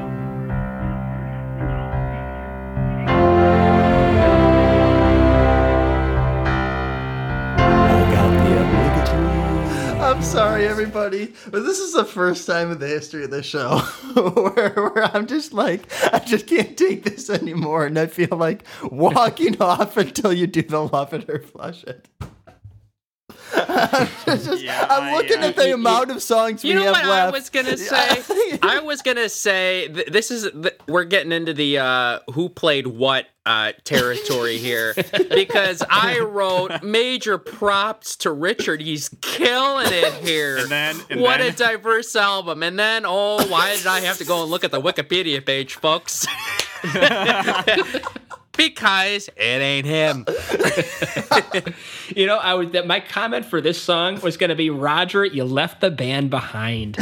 Like they took a different bus than you. Like you are in like Glasgow, and they are in Birmingham or something. You went on the wrong bus, and then you kept making music, and then you hired people along the way, and just lost the fact that you have a band. And it's a cool piece of music, but where's Pink? Like Nick, where's Nick? I want to hear Nick so I can criticize his drumming. You know what's funny? Where's David? I want to hear David's solo. Like I want to hear Richard write music. Like what is this? You know, it's funny, that you mentioned that, because that fits what you guys just talked about. Fits perfectly into this song in general. Because this is again talking about that he's kind of lost everybody, and all he has are his possessions. Which you could say, Roger at this point, he's just all he has is the council. I guess you could say, just in real life. That's all he's. Because here you just see it's like all I've got is my. I love that Hendrix perm. I love how he's very specific there. Yeah, I don't know where he pulled that out of, but I thought that was kind of about a decade too late. I don't know who has a Hendrix perm in 1980 or 1979. Yeah, I know we're talking about the Pink character, but this is still 1980. Yeah, he's still rocking that. It's a little uncool by then. But the satin shirt, the silver spoon, all this other, the grand piano. It's all very kind of, and maybe at this point, maybe this. What we were talking about, maybe it's appropriate. I guess you could say Roger at this point, all he has he's lost all of those personal connections, that have gotten him to this point, and it's just him and his material possessions. Mm-hmm. Yeah. Well, what can you say? But again, the delivery is a little kind of makes me laugh a little bit. But I know. Yeah. I know. We're getting this is we're getting to the moment where it's like, he's not surrounded himself with yes people. He's surrounded himself with people who fear him to death. It's like they don't even say it's like there is no yes. It's Roger's like, no, I'm just doing it. I don't even know when to move on to the next song anymore. We're just gonna move on. Go ahead, move on. I have nothing to say about the next song that I didn't say on the last song. Like I really don't. Okay, so we'll just play the clip and I'll cue up the next one. I've got nothing to say. Remember how she said that we would meet again some sunny day.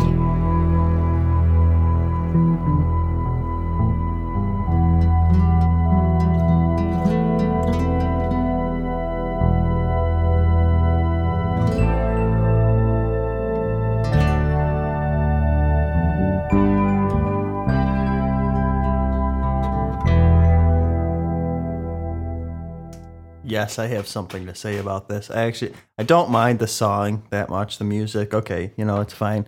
But again, this is one I had to go look up. What's happening in the story? Oh, he's being nostalgic. I have no idea. That's like we built the wall, and we're kind of behind it now. And I get Hey You, and I get Is There Anybody Out There? And then what on earth is going on?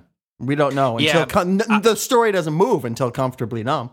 I had a 1, and this is where the one person who commented on our post was saying that, maybe you guys should address this episode more on, not necessarily what's technically the best songs, but, basically the gist of what I read from him was saying that, approach it as what songs don't fit the concept. I think that'll make a more interesting listen, because obviously, yes, Comfortably Numb is going to be like a better song than Vera when it comes to the Love It or Flush It. But okay, that's kind of a boring thing to say. But this one, I think we can legitimately ask ourselves, and this was my one, I literally have a 1-word thing, and the word is necessary ? Because to back up his point, is it really necessary to the concept? I don't know. Yeah, I don't know if this is weird. Like, you have the moments where I don't know if Roger just subconsciously found himself outside the concept, where again he's just kind of singing about his life, because we've seen that over the last however many records. Yeah, he really is hung up on his dad. He's hung up on what happened to Sid, and that seems to be like a continuing kind of thing here. Because I know Vera, I think, has to do with some English singer during World War II, I guess, who was very, influential. And I don't know. Again, I think from what I read, it seems like he was trying to connect with as far as what she. Did you guys ever see Dr. Strangelove? Did you ever see that? Stanley Kubrick? I literally watched that movie like 3 to 4 days ago. Incredible movie. One of my favorite. Peter Sellers.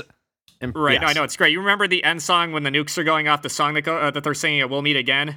Yeah, is that kind of that's Vera? Yeah, Vera Lynn is the one who sang the song, and I guess that's what Roger is referencing here. Oh, maybe I like it a little more now. Right, and it's weird. I don't know how true it is, but I guess supposedly Roger was referencing as far as "We'll Meet Again." That song is connecting to his father. Will in some other life, will he and his father connect? I know it's really a stretch. I mean, when you really, it's like when you draw a line from the title to what he's actually talking about, it's really, you can kind of get lost. Like, wow, he's really. Here's the thing to support Kevin. Almost too personal. Yeah. That I know, Alex, you said you like it better now, knowing that connection. I don't know. I'm being a goofball. I mean, the concept has not interested me. Like, it's put me to sleep at this point. And, I'm not going to care to make that connection. Like, cool. Like, that's good, Roger. Like, I'm not interested anymore. I'm not defending this part. I'm just saying this is probably one of those few parts where he's kind of, I don't know if he's just personally self-reflecting, where it's not really the Pink character anymore, where he's accidentally it's thrown in a song that probably could have fit on Animals or any of these other, where it's more just a Roger Waters kind of just singing about his things that he hasn't come to terms with. Padding. I hate padding. Padding. Here we go. We got more. Oh, yes. Here we go. Bring the boys back home, because we haven't talked about this 3 other times on the album. 3? 4. 5, 6, 10. Oh boy.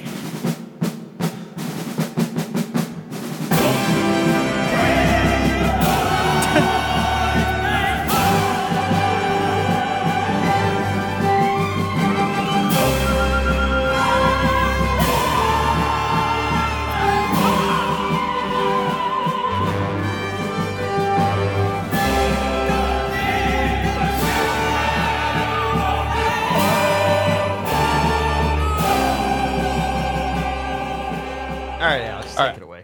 Yeah, no, I really don't have a whole lot to say, but I wanted to jump in here first because, and this might be back to Mark's point where, cool, Roger, I appreciate it, but I don't care. But I was reading, if you go on Genius.com, it's a good place to find all the lyrics, but also there's some really cool, interesting tidbits about the song, kind of the meaning of the song, fans' comments on what they think the song means, and I, went track by track, reading the lyrics and the meanings. And apparently Roger says that he feels this is the central song on the whole album. I don't know if that sells it for any of you guys, but I just thought I'd put it in there first. That's the most like Roger run amok statement I think that's been uttered so far. It's like talk about a head up the ass moment. And you then that's don't realize coming that out nobody the other cares. side. Yeah. Nobody cares. We want to get to Comfortably Numb. You know what? This whole section of the album, and it's not even it's like it happens again later, unfortunately. Yes, it does. But I'm going to call this, like, I have a new term I came up with. I call it the BBW break. The beer, bathroom, and weed break. Like, if you were watching this live, it's time for a BBW. Because it's just like, all right, what's going on for the next 20 minutes? I can check out. Like, it's a whole big fat BBW in the middle. Like, between Hey You and Comfortably Numb. What is going on? The same thing. You could get a good crap in during those couple songs. Like, you could be a woman and go to a bathroom break because those lines at concerts are so long. Like, you could safely miss nothing if you were just sitting through this time. Like, there's a reason he plays another Brick in the Wall Part 1 and Part 2 and Part 3 together on the live show and does not play this because it is just... Oh, like I can't, like it is just, I don't know, Chris, maybe you we have just something talked to say about to this, say Mark. this. They talked about We this talked about this 2 topic songs ago already. we were complaining They about did it in Goodbye Blue Sky. Yeah. They did it in Another Brick in the Wall Part 1. They did it in The Thin Ice. How many times do we need to talk about this? Let's just beat us up again. It's funny. I found just an excerpt. I don't know if that was a part of that same one that Alex brought up as far as an interview with Roger, and I still don't completely. It sounds like he was rambling. It was from an interview he did with the BBC. Was he rambling about what in the the- song in is the about? If you album, want to even or- say it's about okay. anything, I don't know.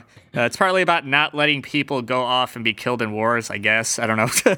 But it's partly about not allowing rock and roll or making cars or selling soap or getting involved in biological, I know it's, oh God, Roger, research or anything that anybody might do, not letting that become such an important and Jolly Boys game that it becomes more important than like your family, friends, and all this other. So I think what he was trying to say is that as far as letting the machine that they're in, again, I He think said- when they talked about this, they Welcome to the Machine. They talked about this 2 records ago. He if you said, want to get really, he said, are you telling me he said all that garbage in 1:27 shrieking, bring the boys back Yes. home? Oh, he yeah. said that's. but- He said you're just not looking into it deep enough. Yeah. Well, It's the all sad part about is that not it's letting actually kind of a biological. decent piece of music. Yes. I just don't care. Yeah, I anymore. know. No, I know. I had to read it, and I still like. I was reading it. I'm like, this is a very British statement. And again, maybe that's maybe there's a bit. Honestly, literally, there's a barrier here. The that I'm lyrics. The lyrics are literally bring the boys back home, bring the boys back home, don't leave the children on their own, no, bring the boys back home. And then he goes and answers in that interview with what Chris said. He's like, oh no, it's the central theme of the album. It's all about, not making rock and roll the most important thing of your life. And so you're losing connection with your family and stuff. And I'm like, honestly, that just sounds like an excuse to make the song sound a whole lot better than it is. You're trying to like make up for, but like He's trying to Literally, literally there's trying to rationalize. outside of the outro, like, dude, come on. Like, maybe that's what it meant to you, but there's like 4 lines in this song, and nobody would have known that unless you Not said given that an in the interview. 40 years later. Yeah, like my first time Had to wait listening 40 to years that, to figure it out. my first time listening to this in '79, I would have heard this and I'd be like, man, he's really talking about a lot of stuff here. I mean, I know there's not a lot of words, but I get it, Roger. I get it.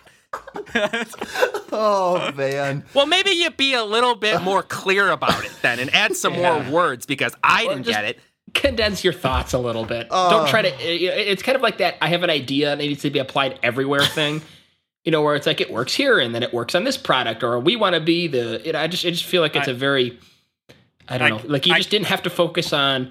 I don't know. Like if you want to sing about bringing the boys back home, like just make a good song about it. Like it just doesn't fit within your concept album about self-immolation. It's too much. It's like the most fundamental like formulation of a song in a concept record, where it's just there as a weird plot device. Again, I don't mind plot devices. There's a lot of great ones on here. Just doesn't work. But this one, this one just doesn't.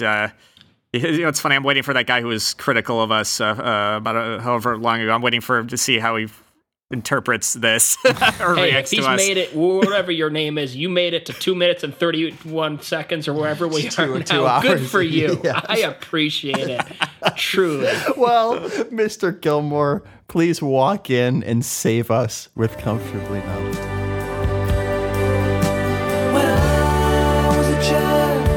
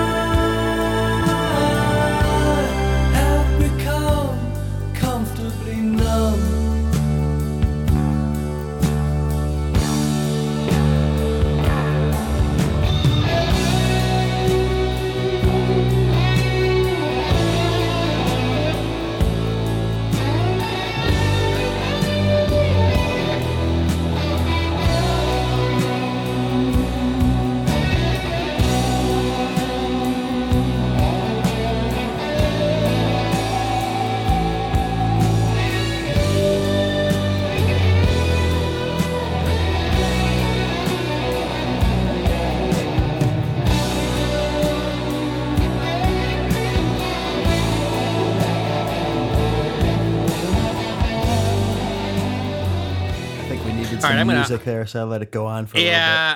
Yeah, is let me just- pop in here because not that we need to spend a whole lot of time at this point since we've it's a pretty long podcast already, but I feel like we're going to be spending a lot of time on this song, so I'll go in and I don't really know what else needs to be said here. I mean, I just put epic, mega, as the Brits say, which I love, but one of the greatest songs of all time, one of the greatest guitar solos of all time. Not stating anything new here, but I especially just love the vocals and the vocal harmonies. Like, yes, I'm sure a lot of people come to the song for the guitar solo, and deservedly so, but there's just so many warm blankets on this song. Incredible. And I just kind of have a story. I remember back in 8th grade, I would walk home from school because I only live like a good, 5-minute drive from home. So it would be a summer day and I'd walk home. And these were back in the LimeWire Kazaa days. Sorry, Lars. But I would download songs and I would come home every day before my parents came home. And I'd go on the home computer in the den and play my computer games. And I would have iTunes up and I would listen to music. And this was one of those songs that I seemed to download, and it was like this and a couple songs off Def Leppard's Hysteria that I would just come home every day and just listen to the same like 10 songs every day. And this is one of those songs.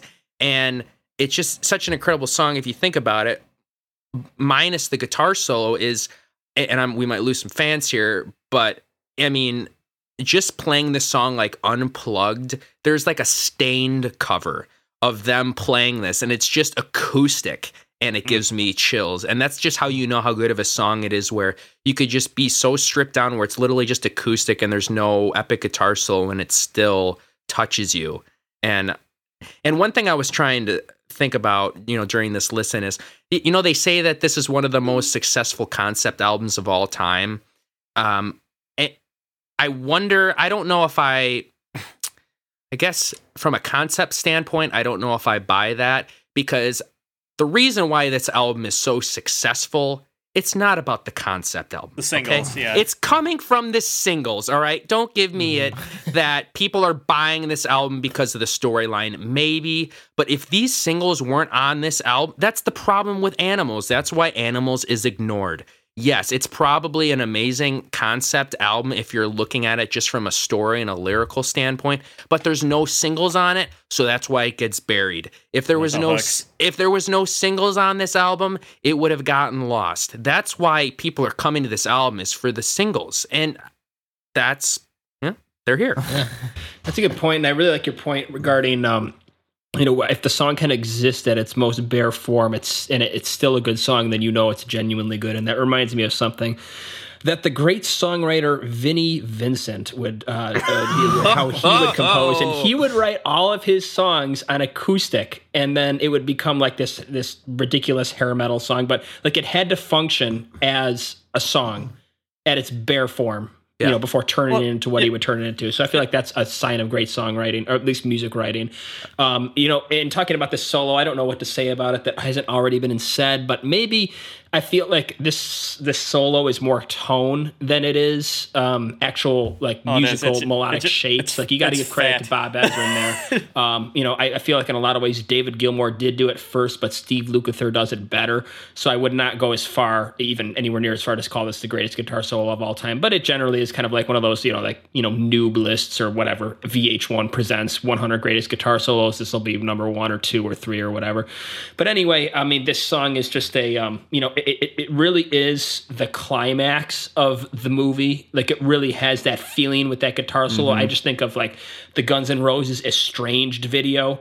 That Slash's solo, where or maybe it's November Rain. It might be November Estranged, Rain. but it's strange where they have that scene where like they go to the helicopters over the ocean, and they're just it kind of got that epic like circling feeling. I know those two videos goes together anyway. So like this really is the climax of the story, and it fits in every way musically. And it's kind of weird too, because I mean it is such a central part of the album, but that it has more to do with just like some weird experience that Roger had during the making of this record, where he ended up getting really sick and was sedated for a time, and I guess that's where the idea came from. But I know he kind of morphed it into this kind of like disconnecting song around the Pink character. But it was funny that this is, as far as where the song came from, really wasn't a part of the concept, at least in my opinion. That's how I kind of took it. But it's funny how it's become kind of one of the four legs on this record as far as holding the album up. And you got to say, I mean, this is probably, as far as some of my favorite live moments that I've seen, this was probably one of my top three. Yeah, just when in the encore when we saw him. Mm-hmm. I mean, that was like, what you pay to see. It is. I still have like the videos on my computer. Yeah, saved. Just I remember going through it recently. I'm like, oh man, and so I had to sit and watch it. I'm like, just what a moment. It's weird though, as far as, is that when the lasers kicked in? Yeah. That is a song for in a live setting for effects. Because again, that just you cue that up all just perfectly. I mean, you've got a definitive live moment. It's weird though with this song. You just see with all the songs that we've been complaining about like before it. It's just weird the placement. It's like all of a sudden you've got like, oh god, and now it's like, holy crap. Yeah. Yeah. I mean, it's Is this the last like 4-piece Pink Floyd song? That's great. Is this it? Is this the peak? Oh, Run Like Hell. Yeah, well, yeah. As far as quality, I would say, yeah. I mean, you still got Run Like Hell, which we'll get into, but yeah. Yeah. But all right, I just wanted to throw that out there. I didn't know if this is the end. I don't know how much. I guess you say Run Like Hell actually has a bit more Rick Wright, so I will actually give that. But we'll get there. As much as I'd love to just skip there, we have to go through The Show Must Go On.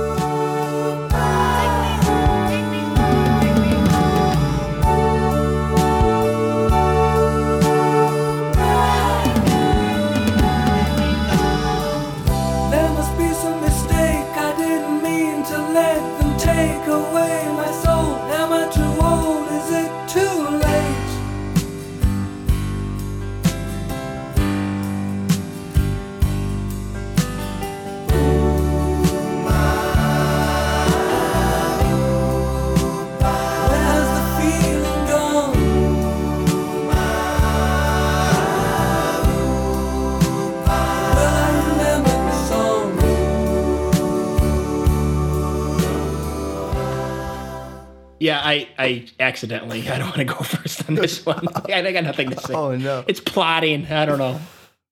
I think. Oh, this is a good time for. Dad didn't bring this up last record, but Slow and Sleepy. Yeah, it's definitely here. Yeah, this was weird. I don't know what. I don't know if this was just Roger getting into the darker kind of. What did he say this was? As far as the topic that he's now, I mean, he's gotten to the point he's so mentally broken down that he's hallucinating about being a dictator. I think that starts next. Doesn't that start next? No, because it's where it seems like I think this. Hold on, the show must go on. I'm looking at my. Gotta say it. Queen did it better. I know they did it better. 11. Yeah, this kind of seems like this kind of song. Yeah, that it seems like more of a Freddie Mercury, where he would have that kind of wit, a little bit more sense of humor. Where here it's just very kind of. Oh, Kevin, if you could pull up that version while Alex is taking a BBW. I was just going to move on to In the Flesh, but show must go on. Yeah, it should. It needs to, because we need pull to up the Queen version of this. No, I don't know. No, yeah, we're just moving on to In the Flesh. That's it.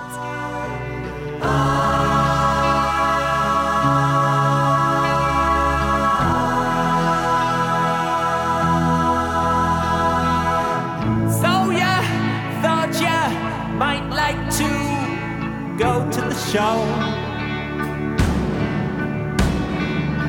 to feel the warm thrill of confusion, that space cadet glow.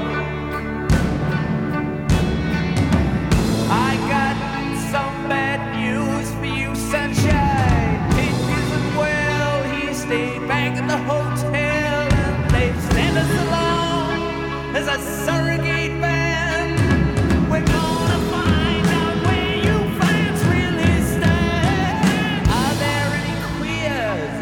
theater tonight. Get them up against the wall. Now there's one in the Okay, can we stop right here? What's going on with those lyrics? He's supposed to be a fascist dictator. How we suddenly know that he's suddenly having this hallucination on stage is beyond me because he says he's back in the hotel room. But that's okay. Let's just sag and confuse the plot a lot. Drugs. Yeah, I will say that though, that the return to, the in the flesh with the question mark. I mean, when I talk about great storytelling and, if Comfortably Numb and the guitar solo specifically was the climax, this is the reflection. So it still is following the traditional storytelling method, and I still like how it is structured that way. I just can't help that we're creating duplicate music in some ways and just padding the album. But it is getting there, and I'm going to have an idea coming up that might have made this, a bit better. But, we're in reflection right now, so... Yeah, I actually had one of those ideas someplace too, but I probably forgot to write it down. Oh, it was Cutting Nobody Home. That was a long time ago. I think we all agreed on that anyway. But no, this is where it gets frustrating. This is my rant number 2, is that, okay, fine, the musical callback is fine, In the Flesh is fine, all that is just fine. But if you want to talk concept, we're going to have 1, 2, 3, approximately 4 songs of fascist dictator hallucination that we're going to have to sit through. And these aren't short ones either. These are longer ones. And, fine, I like Run Like Hell, but we're going to have 4 songs of this, not know what the heck is going on with the plot. Like, okay, he's back in the hotel room, and I had no idea that he was a fascist dictator until I had to read the Wikipedia to find out what on earth was going on. Why?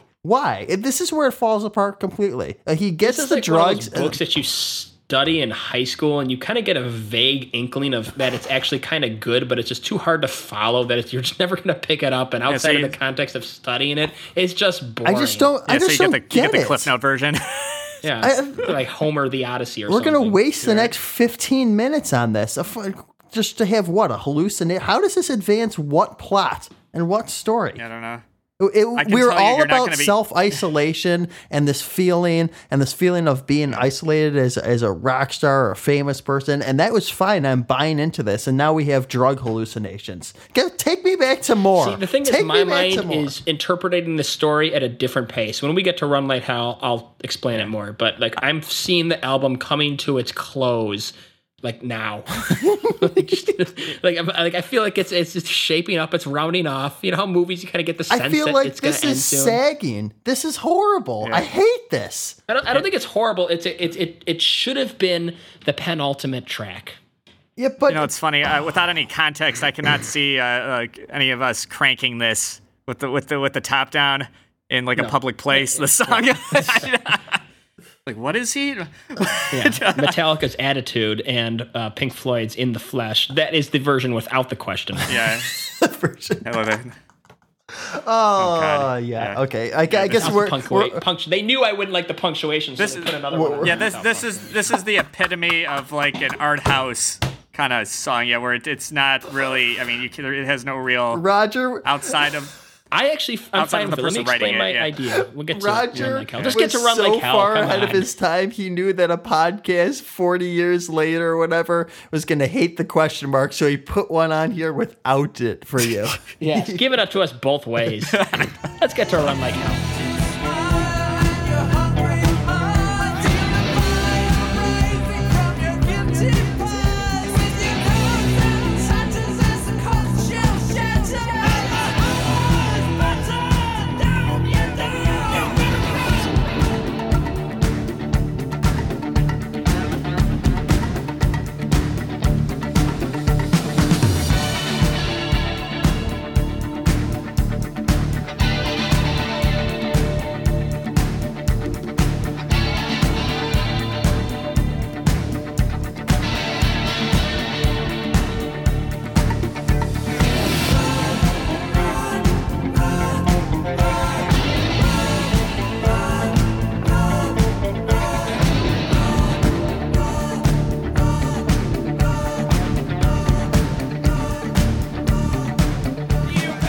Okay, let me explain how I feel this song fits. Kevin, can you start with In the Flesh?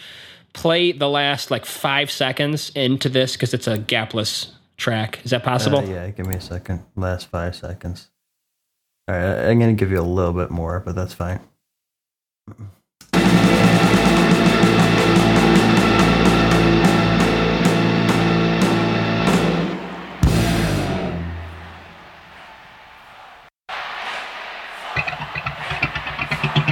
All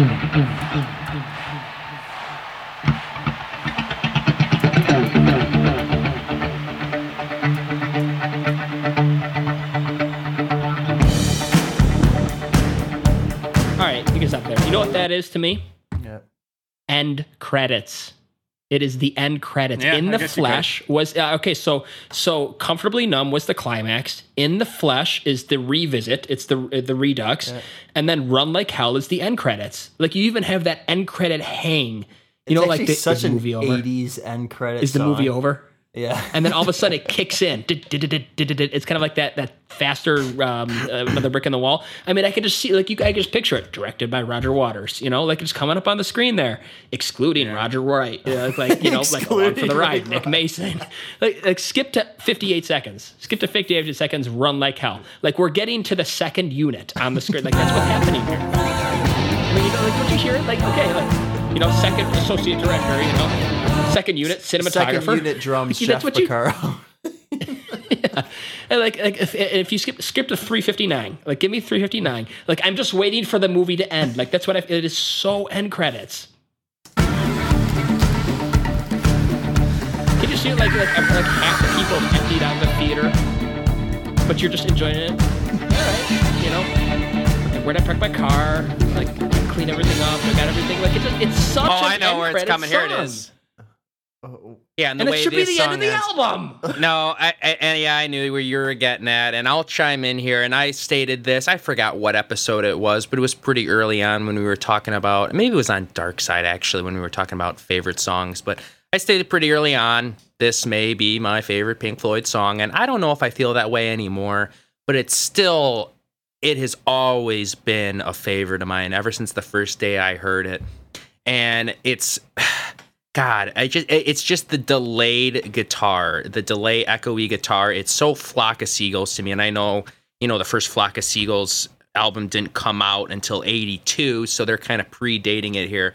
But a lot of that 80s new wave stuff is my bread and butter. So hearing it here, it always intrigued me and I loved it so much. And man, it just seems so ahead of its time to me. And it's got like the biggest warm blankets and it pumps you up and it kind of saves the end of the album here for me. It gives you a little bit more energy, and yeah, Mark, I agree. It's such a climactic song, and it's perfect. And yeah, I think that's probably all I have to say for the rest of the album. So. Yeah, okay. So I have an idea. And I'm sorry. Excuse me for being lazy here and just picking out the singles. I'm sorry.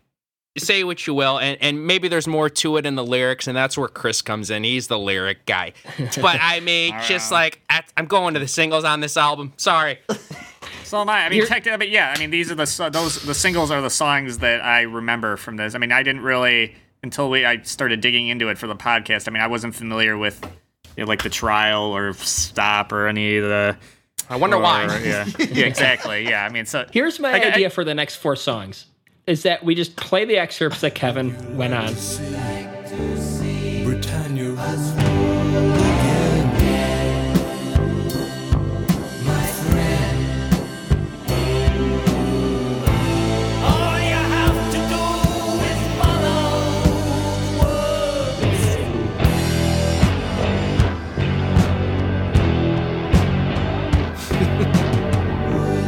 Would you like to send our colored cousins home again? My friend. All you need to do is follow. I wanna go home, take off this uniform and leave the show. But I'm waiting in this cell because I The urge to defecate!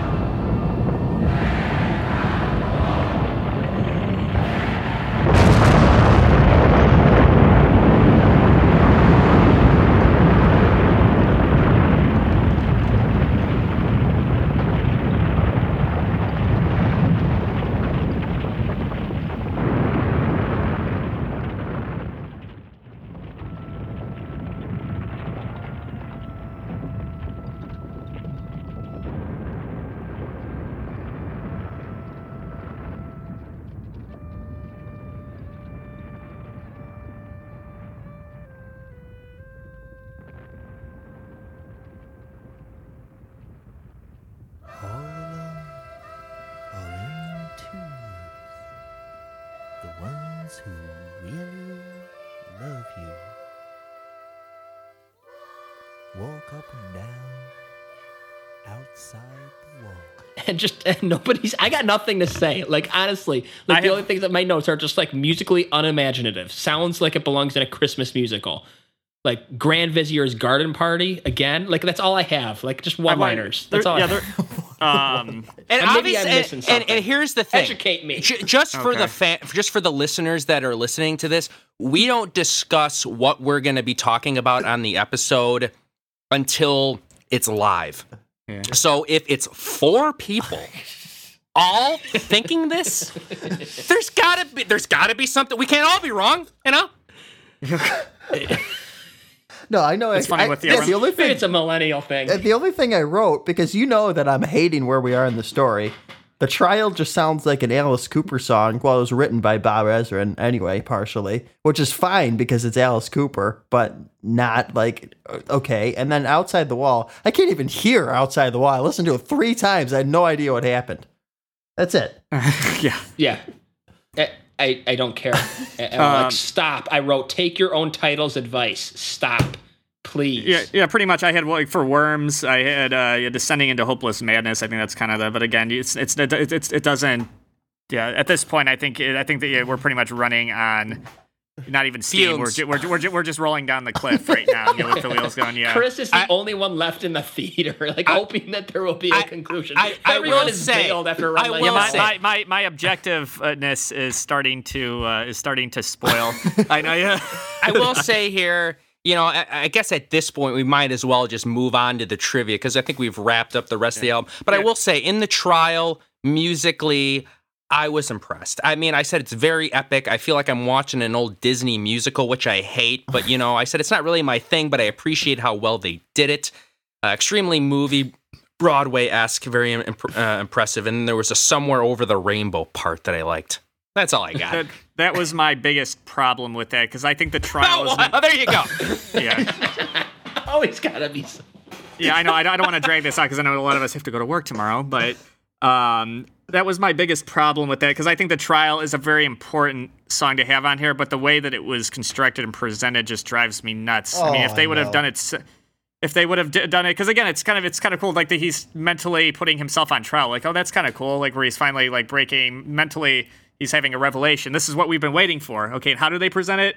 With this weird Andrew Lloyd Webber, like Phantom of the Opera-esque. Like, okay, at this point, it's like it's getting too pretentious for me. I understand he wants to be different and artsy and whatever you want to call it. Yeah. But now I want to rock. When he's having the mental whatever you want trial, I want it to just like And the best part, where's my Dyer's Eve? The best part is that exactly. If you want to talk about story, he just ends up bringing all the same characters back and blaming them. That's like right. What? Which is great. I mean, Roger too. Which is, I guess, I mean, you could say that's as far as a human quality, that's great. But it just the way it was presented, like, God, this is an important breakthrough in the if you want to call it the story. I mean, at this point, I think we're all just like, again. I don't know if we're there yet. Yeah. I don't know if we're there. You know, if we want to talk about Love It or Flush It, really. We're even in the opening segment. But wait, like if let's just say everyone flushes the last 4 tracks of this just hypothetically, if that happens, like how can that be anyone's #1 best rock concept album? I was looking up lists as we were talking of best concept albums, and this album is on. Like, how can you have like maybe they're getting something and I'm not, and we just need to be schooled by Reddit. So school us. But I just think that like how can you have a good concept when you just trash the last 4? Right. I'm just gonna say it. Yeah, I mean, the singles on here are so strong that I think people just like to put it on a pedestal. That's what I was saying earlier. Exactly. Yeah, Run Like Hell. Comfortably. Yeah, honestly. Comfortably Numb. I mean, all of a sudden you can see how irritated we were leading up. Like the previous 3 or 4 songs to cover, like, what is it? And they're like, holy crap, where did this go? It doesn't even fit any. Honestly, take any of these singles away, and does it start to degrade the album massively? Yeah, yes. Yeah, you just like, even another Break in the Wall Part 2, which we've heard a billion times. You take it away, and then we're sagging with Happiest Days of Our Lives, Mothers. Okay, Goodbye Blue Sky is good, and Empty Spaces, but in terms of actually like picking up the tempo and rocking. Goodbye Blue Sky is great, but we don't rock until Young Lust. Oh wait, that's another single. it would have been funny if this was converted into like an EP. Okay, let's just cut all the fat. No, we'll just stuff seriously, into it like would have been amazing. 6 or 7 tracks. Like there, all right, yeah. And this is what I was talking about. How like Iron Maiden's Seventh Son of Seventh Son last record. I was talking about how like it's a kind of like a half concept album. There are concept songs, and then there are songs that are just like made to rock. And then in some ways, like if you could have just done another brick in the wall, and then incorporated, like made that 4 or 5 parts. And then incorporated like the Outside the Wall and the the Run Like Hell, and like skip the whole side story about being a hallucinative dictator. I don't like whatever that was. So, like, you know what I mean? Where like just take the concepts and like take the cool songs and intersperse them together. But you know what I think we should do? I think that Kevin, you should just make it sound like we listened to all 4 of these songs, but I don't want to hear them. Like let's just get like edit it in. Just be like, and now, and here's the thing. I guess this is part of the podcast, and there's no way anybody's gotten this far. But if you did, I'm surprised we got this far. But I gotta say, that's the impetus of the show, and blame it on us millennials, like not wanting to sit through this. Okay, fine, go ahead and say it. We only appreciate the singles. Say what you want, okay? But that's what the point of the podcast is we're giving our opinions on this. Like a younger, and maybe that's, I don't know. You guys get what I'm saying? Can somebody carry the thought? I'm exhausted at this point. Yeah, I mean, I just feel like we have to go track by track, so we got to indulge all 4 of them. But I just don't want to listen to them, and I want to get to the Love It or Flush It and close the book on this album, which is rapidly sinking in the ratings. So before it does any more, if you wanted me to give this album a 2, then just stop now and let's move on. Kevin, just edit in us listening to the songs later. You know what's sad? It's as far as at this point in the album, it's moments like this why people don't care about lyrics. Yeah, because again, if you really don't, yeah, because again, I think Kevin, I can agree with you at this point where the concept is kind of like dead. It's gone. Yeah. And that's a shame because the idea of the wall is kind of an interesting thing, maybe from somebody else, but it is kind of an interesting concept to explore. You know what? I don't even blame Bob Ezrin. Normally, I'd blame the producer, but from what I heard, that Roger was kind of a jerk to him too, and making fun of how little he was getting paid and making badges that says he's got no money and things like that. You know what? Well, guess what? Just like everyone else, everyone's a problem. Oh yes, I know. All right. So what are we doing? Are we indulging these, or are we gonna jump to? I don't know if you guys have any brain cells left for answering questions. Alex suggested that maybe we just bail on the trivia, but I kind of feel bad, Chris. You sit there and cram it on this album, 80 minutes of music, and then you gotta read up bad. Well, I would say let's do it. Maybe just first to bomb out gets an extra term. No, I'll say, all right, let me be real quick here. I don't know if you guys just want to like rifle off your quick sentences for the last songs, but I'll go ahead. So what, we're on Waiting for the Worms? No, I'm done. All right, well, I'm just going to say it. Want to do that. I'm just going to say it anyway, just to let people know that we did actually listen to this whole thing. There was a cool Beach Boys part at the beginning, and they kind of do that earlier, and I appreciated that, and I liked how the chants got louder towards the end. That's not really a lyrical thing, but it's more engineering and musically, and that's what I focus on and what I liked. Stop. I just wrote transition track. How do you judge this? I already gave my thoughts on the trial. And then Outside the Wall, I said it was kind of a cool cliffhanger, leaves you wondering what's next. And, yeah. All right, I'll give my quick ones. Waiting for the Worms. Okay, if they stick with the Beach Boys thing, that's fine. Not a huge fan of the song or the megaphone voice or the concept at this point. I like it got a plus for the callback to Hey You, but everything is sagging. I hear compression on the drums. Stop. Whatever. It's fine. The trial. I don't know. Feels like Alice Cooper song, which should be fine because it would be Alice Cooper. Not buying into it. It just feels like how can he actually recover? He feels so diluted at this point. Outside the Wall, it's okay. Nothing is solved, which is fine. Okay. That's it. Yeah, that's pretty much, as far as the very last, that's pretty much my, it's funny, I had First Stop, and I don't know if I was writing about me or not. I said, tired of the mental breakdown. I don't know if that was referencing my state of mind at this point, or But no, I think that was just as far as just explaining again the concept. Here's what I think, Chris. You worked hard on the questions. I did. I don't know if I want actually to answer them right now, but can you Is there something like just interesting facts you can give us based on the questions? And we'll all just take a loss. Nobody gets an extra buy. But we get the 2 though because it's a double album. Yeah. We get the 2. I'll just run through them quick. It was interesting. Yeah, Rick Wright was the only guy who actually made any money off of the tour because he was kicked out and was hired back. He did not have any investment in the tour, so he actually came out ahead, which maybe that was his big middle finger to Roger in the end.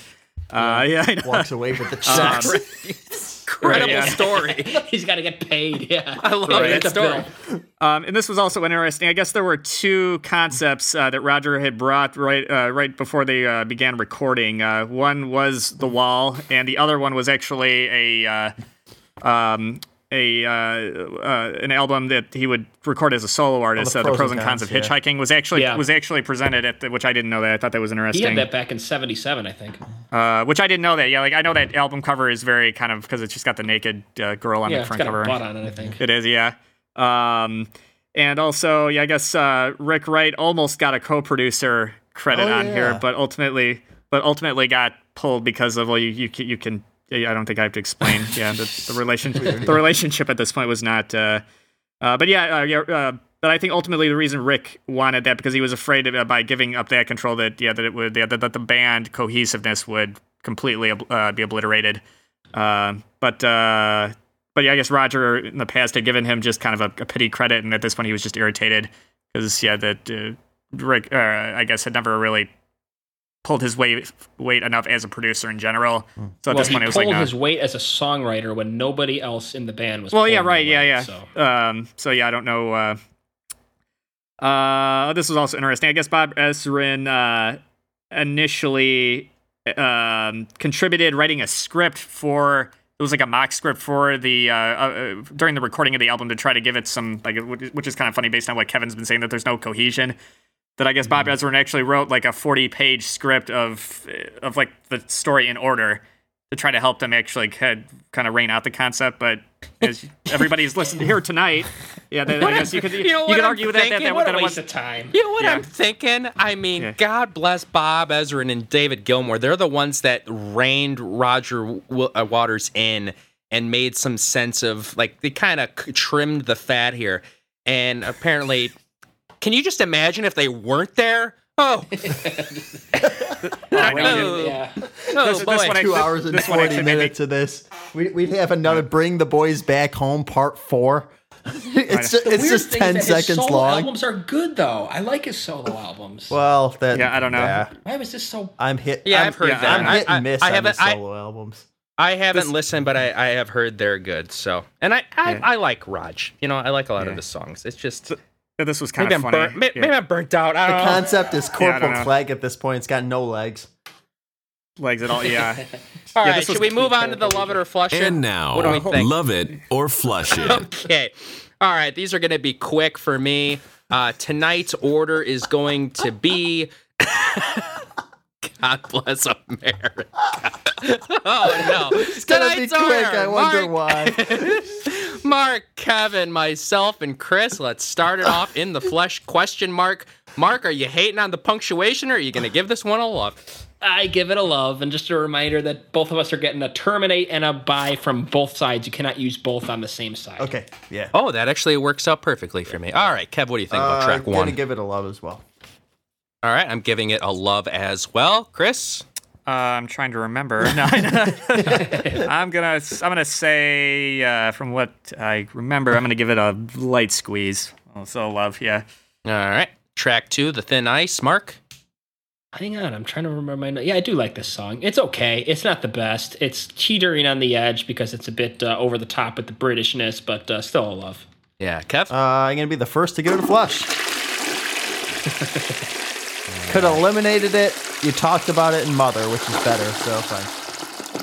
Yeah, I mean, I get that. I get the concept of eliminating and then just going right to another brick in the wall, but I actually don't mind the song. I'm more in Mark's camp. It's a light squeeze for me. Chris? Same with me. I think it's still important to have the connection to the father in the story as far as a as far as somebody who had an impact on his development. Cool. All right, another Brick in the Wall, part 1. Mark. Yeah, this is the memories part, actually. I was wrong earlier. But can't have that callback later if you don't have it up front. So regardless of everything else, it's a love. Yep. Kev? Yeah, same for me. Big love for this one. Big love as well. Chris? Yeah, love. Yeah, all three of them. You can probably give me a strong love. All right, just mark that down. All right, Mark. Yeah. All right. Yum, track yum, track Yeah. 4, Happiest Days of Our Lives. Mark? Pull the handle. First flush for me. Too much pain.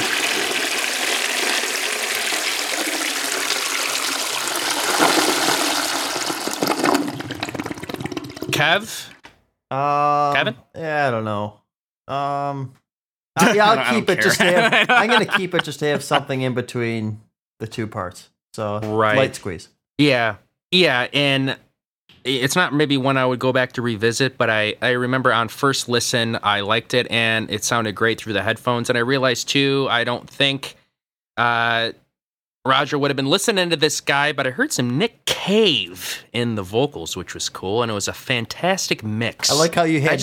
I like how you had to emphasize Cave to make sure we weren't talking Nick Cage for some reason. Exactly. There was some Nick Cave sort of vocal stylings there, which I found was cool. And yeah, I mean, obviously the whole album is mixed really well, but for some reason, this was the one where I'm like, damn, there's a good mix here. So that's what I put down. So yeah, Chris, what do you think? I'm gonna give it a love. I think it's an important bridge between the two first part 1 and 2 of Another Brick in the Wall. All right, our track 5, Another Brick in the Wall, part 2. Mark. This one gets the flush, and I do that for 2 reasons. One, because I have to give that ending a flush. I cannot rip on it that much and say, well, just ignore that part. As much as I love some of the music in here, and I think that Roger deserves a flush for that lip sync mishap. So I got I thought that was part 3, and this is the one that I flush. I thought that was part 3. It was actually part 2 and 3. Oh, okay. Yeah, the live version I of it, see. and so 2 gets the flush because I like part 3 better. So All right, Kev. I'm actually going to give it a love. It's got to stick around the album. Same here, Chris. Yes, very strong love. Yeah, it's just classic. Yeah. Okay. Mark, Mother, track 6. Giving this a flush as well. We haven't even gotten to disc 2 yet. All right, Kev. I'm going to keep this around. Yeah, I like the solo. Yeah. Same here, and it's probably pretty obvious at this point, the direction I'm going with a lot of these songs. Obviously, disc 1 is a lot stronger than disc 2, so it's getting a love from me. Chris? Yeah, strong love for me. I know I take Mark's points as far as it sounding kind of John Lennon Beatle-esque, but yeah, I like the warm blanket feel of it, especially with Dave's vocals and the back and forth between the mother and son in the lyrics. So yeah. And one thing I didn't talk about during the track by track, I had a big warm blanket right around. You don't have to play it, but it's right around 1 minute and 1 second. It's when he's playing, and that one single synthesizer note just kind of fades in through the back. I love that. So, okay, moving on over to Goodbye Blue Sky, track 7. Mark?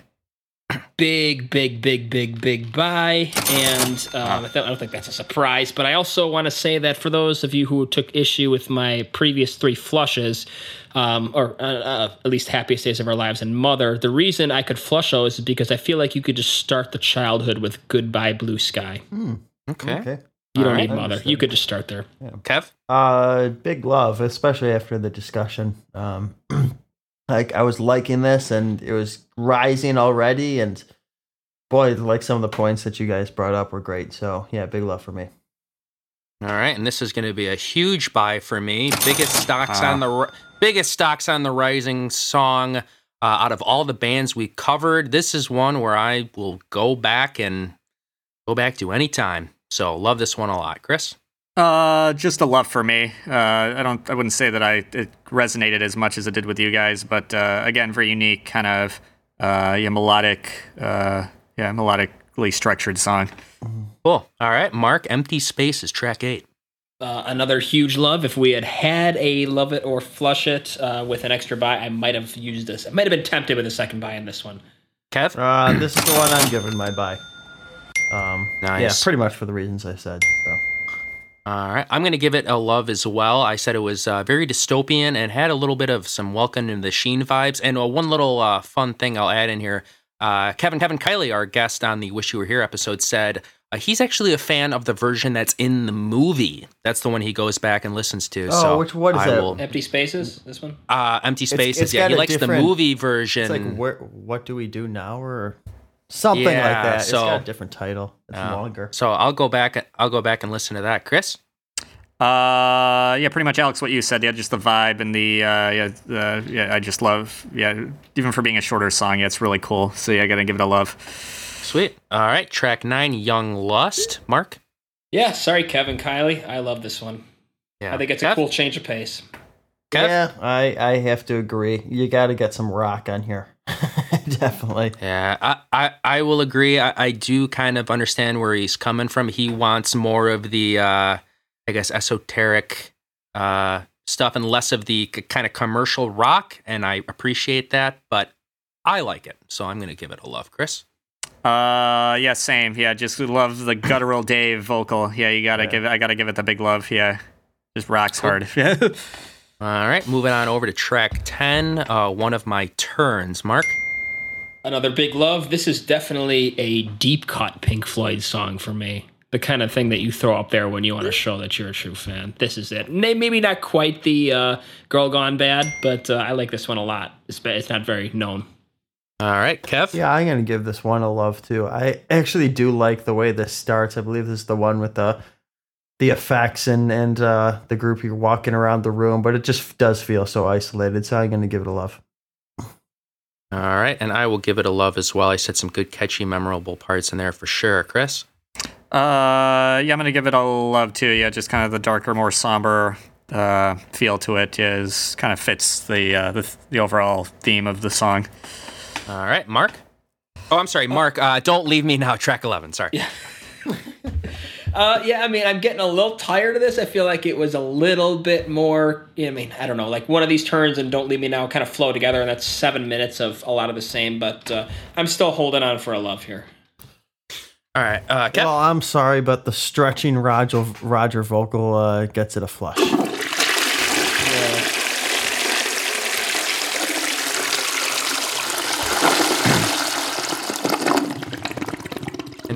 And we can keep that urinal going. I was thinking.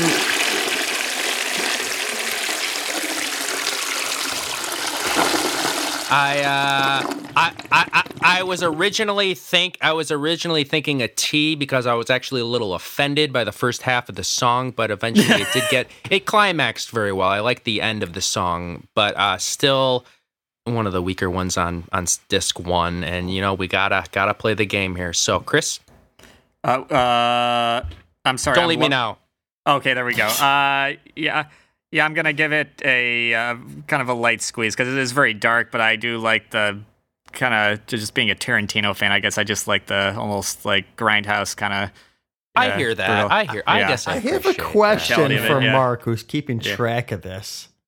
Is Chris boxing himself into the corner? Has he flushed anything yet? Yep. Yeah, he's got no cards left. Oh, so he's got a B and a T left on this side. I think we know where that's going. He's gonna buy Goodbye Cruel World and terminate. Wait, but another has he break. flushed anything? No, that doesn't apply for flushing. You can flush whatever. Oh, but I thought you had to flush something.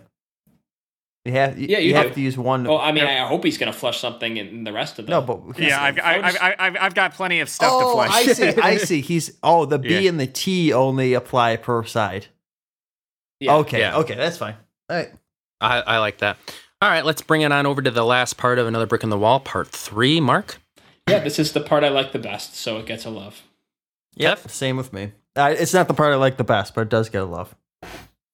Agreed with Kev. I will love it as well. Chris? Same here. Yeah, big love. All Wait, right. Chris, and are you gonna buy this one? Wait, do I You have to buy? You gotta have buy to one buy- of the first half. Okay. All right. I misunderstood. Okay, then I will buy. I'll buy Young Lust then. Okay. Yeah, is my. Okay. Interesting buy. Yeah. Very nice. All right, wrapping it up with the last song on disc 1. Goodbye, Cruel World. Goodbye, Cruel World.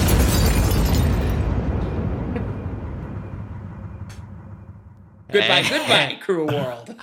Cav? Need I say more?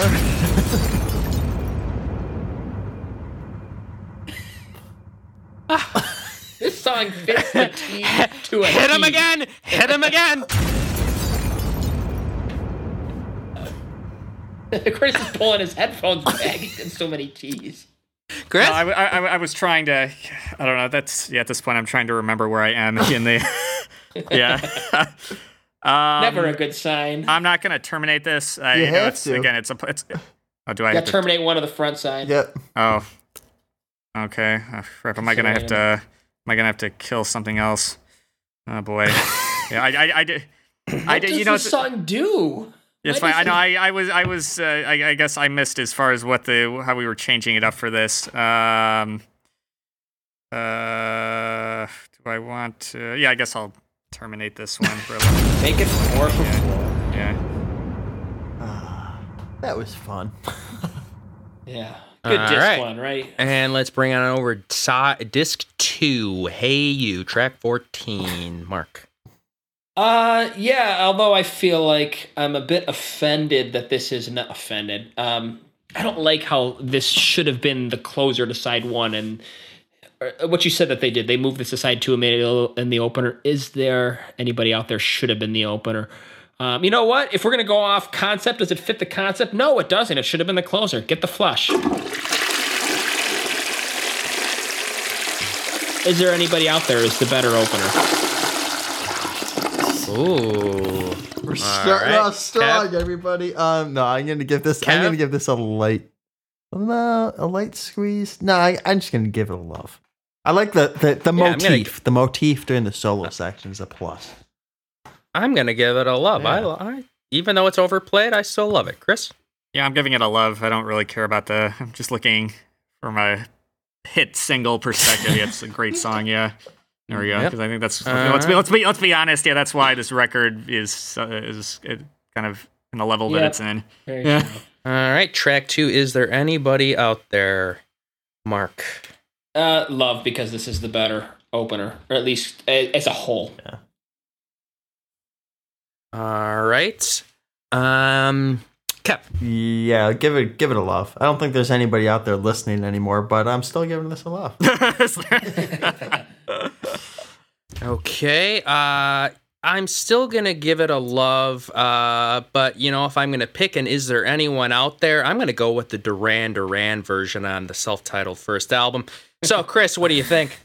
Yeah, I'm gonna give it a love. I've seen a couple old live versions of this, and it's kind of a cool when you watch some of those old videos, it's kind of a cool vibey moment in the show. Okay. Yeah. Okay. All right. And Nobody Home, Mark. Yeah, I'm taking a BBW and flushing the next 3. Just bring me up the flushes for the next 3. A BBW. We're gonna need it. We're gonna need a voiceover for that one. Okay, Kev.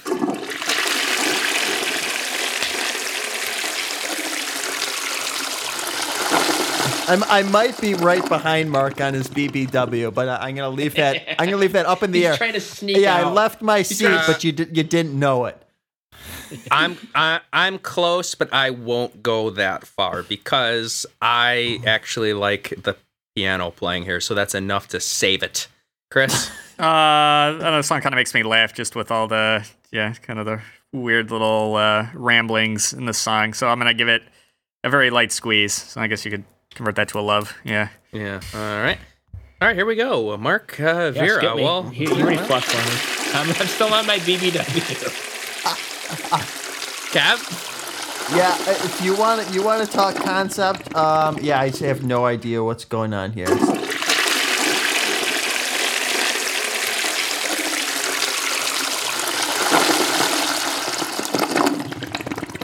All right. Get the yellow sign out and flush it.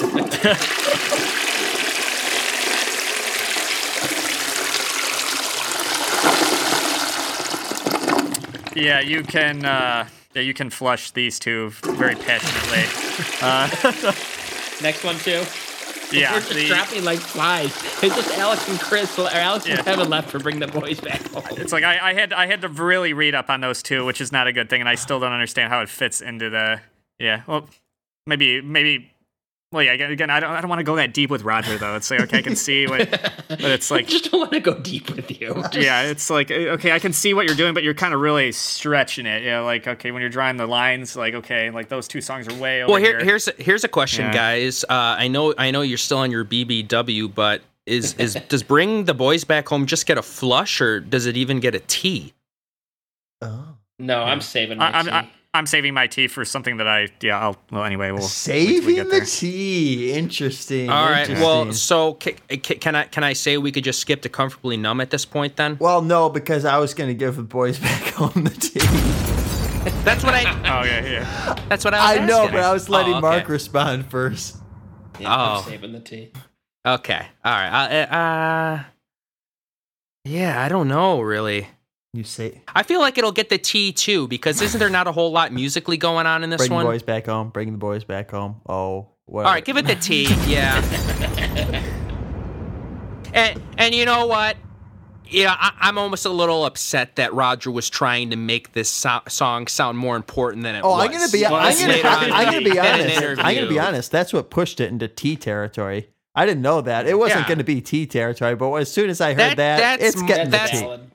That's marketing tactic right there, trying to make people look into it more than it really needs to be to save an underwhelming track. Underwhelming nothing. Yeah, if I had another Terminator, I probably would have used it on that one as well, but we only get one per side. No. So all right. Yeah. So let's bring it on over to the mega track here, Comfortably Numb, Mark. Big love, and for very obvious reasons. By the way, Chris, you do get an extra buyer terminate on this one because you this is Elm 11. Yeah, I think or 12. Yeah.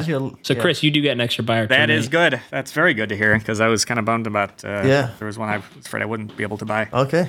So it's up to me because Mark gave it a love. Comfortably Numb. I did give it a love. I'm gonna give this a buy. Oh, how predictable. Whatever. It's a good song. Shut up. Kev? Solo ever. You did. I will not go with the buy because it is a little. Well, I don't want to be predictable on this one, but I'm going to give it obviously a huge love. So, Chris. I'm going to be predictable. Still love this song just as much as the first time I heard it. This is going to be a massive buy for me. There you go. And I don't need to explain it. All right. I don't remember what you guys said on this next one because I had to take a break. So, Mark, the show must go on. I said I prefer the Queen version. Give it a flush.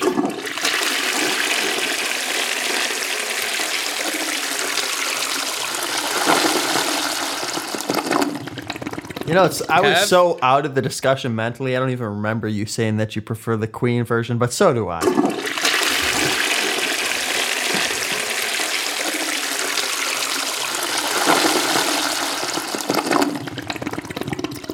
Yeah, and I think my actual real life BBW has to say something, so that one's going to get the flush.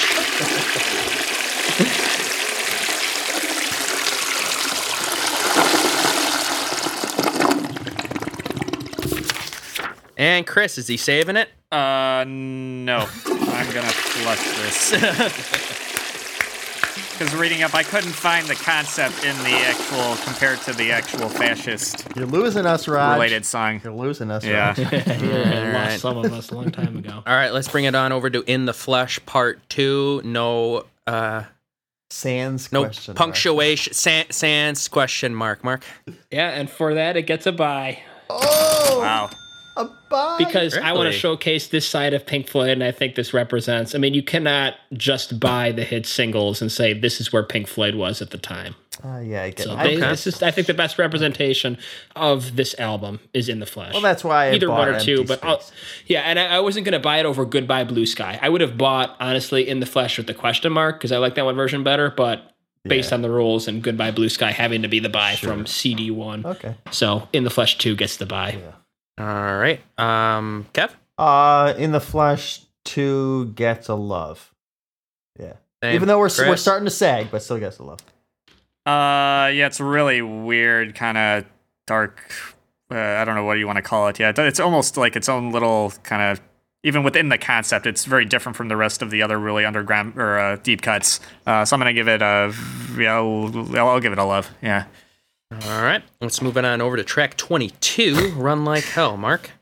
Yep, strong love. I love myself a good end credits song. Kev? Big love, Rick Appears. Thank you. All right, and this will be by number 2 for me. And Chris. Yeah, this will be my third buy for the evening. Yeah, I know I've been very predictable tonight, but I especially love the Delicate Sound of Thunder version, where the intro is extended by about a minute. Just really kicks butt. I am going to be putting that on in a little bit. Yeah, I was listening to that, well, in preparation for this, I was listening to that record, and that's the superior live version of it. All right, Waiting for the Worms. Mark? Yeah, I'm BBWing my way out of here. He's getting a jump on the traffic, flush. folks. I am done with this record. It's not even a BBW. I'm just leaving. Yeah, he's that person. Went to the He's that bathroom and person then that's just left. getting the jump on the traffic, try to get out of Tinley Park before the lines form. Yeah, it's one of those things like, I'll be bathroom, I'll be back. And then, when I'm in the bathroom taking a piss, I don't want to go back. I'm done. That's exactly. I don't know what to call that. I think a BBWL. a beer bathroom weed leave. That's what this is. Oh, no. Oh, this is not good. We're going to be losing some ratings here. All right, Kev.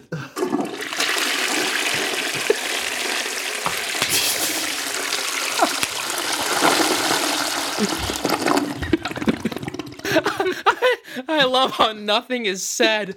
Man. The flush speech. You know what? I did have some somewhat well, actually, I don't know. Could you say that these are complimentary? I just said Beach Boys are back, ? And very cool how the chants get louder at the end. Is that enough to save it? What do you guys think? What do you think? You know what I think? I'm gone. Let my silence do the speaking. But would anybody read those 2 lines and say, okay, I could see this guy saving it? Probably not. Just get rid of it, Chris. I love how you jumped. I'm considering doing that. I was trying to find the. I want to find some good stuff here, but it's hard. I'm burned out with trying to find the deeper meaning. All I'm looking is the deeper part of my pillow. Just want to go to bed. Chris, are you doing a BBWL? I'll give this one, The Worms, a very light squeeze, just as far as the concept is concerned. I'm going to flush Stop, and I'm going to terminate The Trial, which I know because I was defending the concept, but the way that it was executed just irritates the hell out of me. And I felt like it was a wasted opportunity. It's like, I don't care if it was the Britishness of Roger or whatever. The Trial should have been more of a Pink Floyd rock song, and it wasn't, and that's why what I want to it's almost personal, I guess. Yeah, it is a little. I said the same so thing. Love, flush, and a terminate. There we go. So for the Flushing outside the wall. For a climax of oh yeah, an that's epic, right. No, yeah, you can flush outside. Yeah, again, I want to do this rapid fire. So we're just going. Okay, here we go. Okay, so we're no, okay, like so like Worm Alex, is like love. direct this rapid fire. So I'm just gonna keep hitting the buttons. Boom, boom, boom. Okay, love. No, okay, hold on. all right. Stop gets the flush. But I was going to say for The Trial, I said I kind of stated my stuff. But then my last comment, at first I was very impressed by just the actual sonics of it and the craftsmanship on it. But then halfway through, I'm like, all right, this is getting a little ridiculous. So I think in that regard, it gets the flush. It was just a little too self-indulgent for me. And also, it just kind of stood out from the rest of the album musically. It was way too Broadway play-esque. And maybe that works, but I don't know. And what are you doing for Outside the Wall? Do you still? I don't know. Do you still have a T to use? No, you use that on. I said cool cliffhanger, and it leaves you wondering what's next. But honestly, I don't really remember what they sound like now. Yeah, I know. Neither do I. Yeah, that's why I'm flushing. Yeah, I'm one, assuming that's an F. All right, I guess just flush the rest of the album. BBWL after Run Like Hell. I'll take care of this. So here we go. I'm gonna see if I got this right. So it should be this. And then that's a strong tank right there.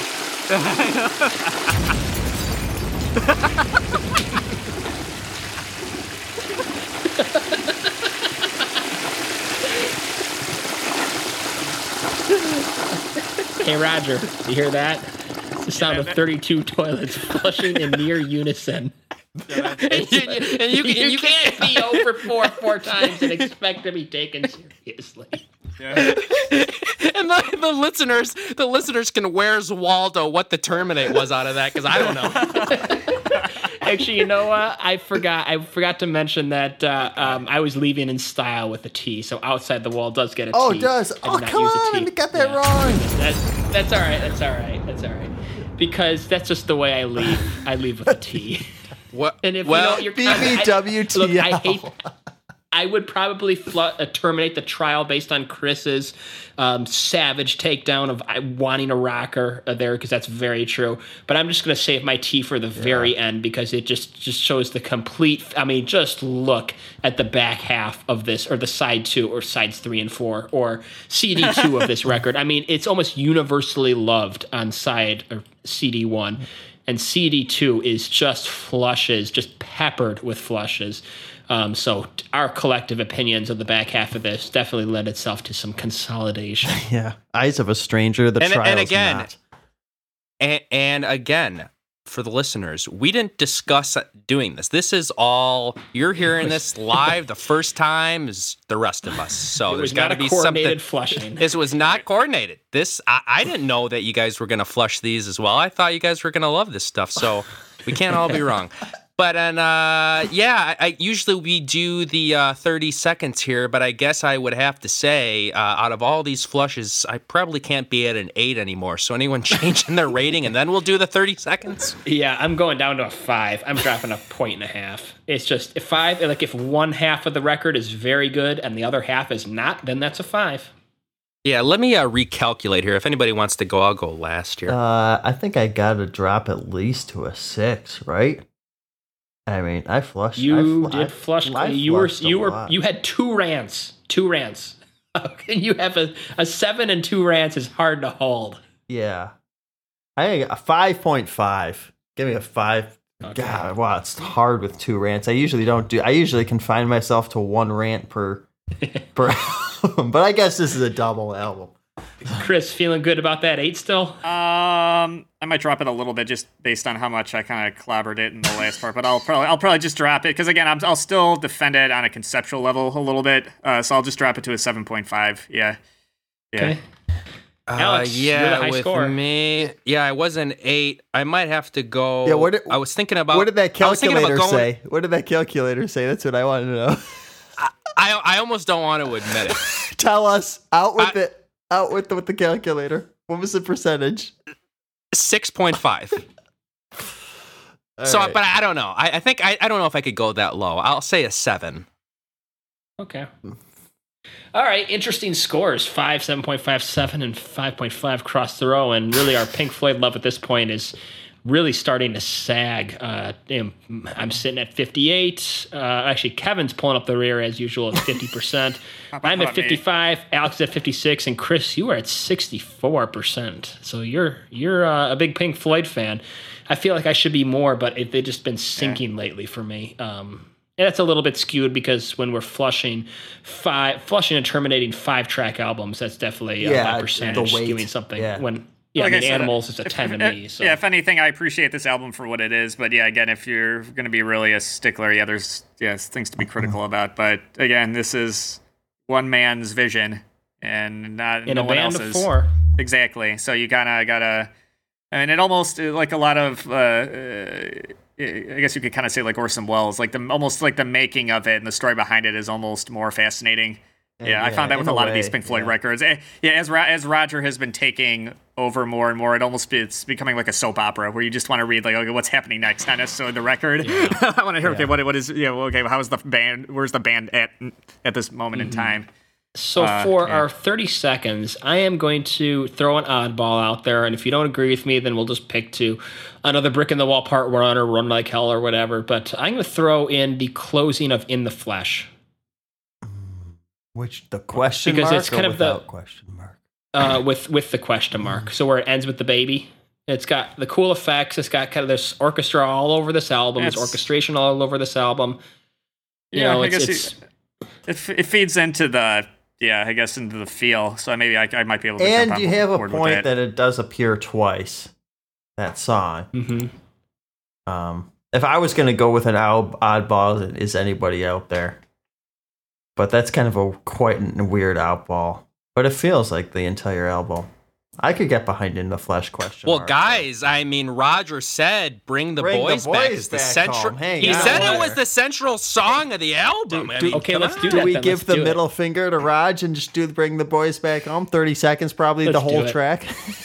Yep, find the very worst 30 seconds of it, so he looks really bad. Just be like, no, just to show him. That's right, 30 million albums, but Light Sky Podcast guys aren't going to give you what you deserve out of that. So, I can't wait for these reviews. Oh man, it's gonna be bad. Yeah. Maybe I don't post this one. I don't know. No, we spent 3 hours doing this, and you don't post this one. Come on. We're just gonna lock our Twitter or our Instagram. We'll let you do the work and go find the album. I'm not gonna promote it. Is that what we're doing? We're doing Bring the Boys. Yeah, we're doing Bring the Boys, and it's Kevin's discretion as to what 30 seconds can be. It's just gonna be the drum roll. That's all. Literally, what record is this? If anybody disagrees, we just point him straight from the man himself. Bring the Boys Back Home. What is, for me anyway, the central song on the whole album. He said it there. So you got a problem with it? Talk to Raj. Can't argue with that. And the sorry part is that it doesn't look like we're getting any better anytime soon. We have to take you 2 years in advance to the final cut. Widely, well, I wouldn't say widely, because we're also going to have a special guest on that show who is a big fan of the record and who also has many things to say about it. So it's going to be good. Might be contentious, always is, or usually is. So it's going to be a good one. So stick around. We'll be back at you next week with the final cut. See you then.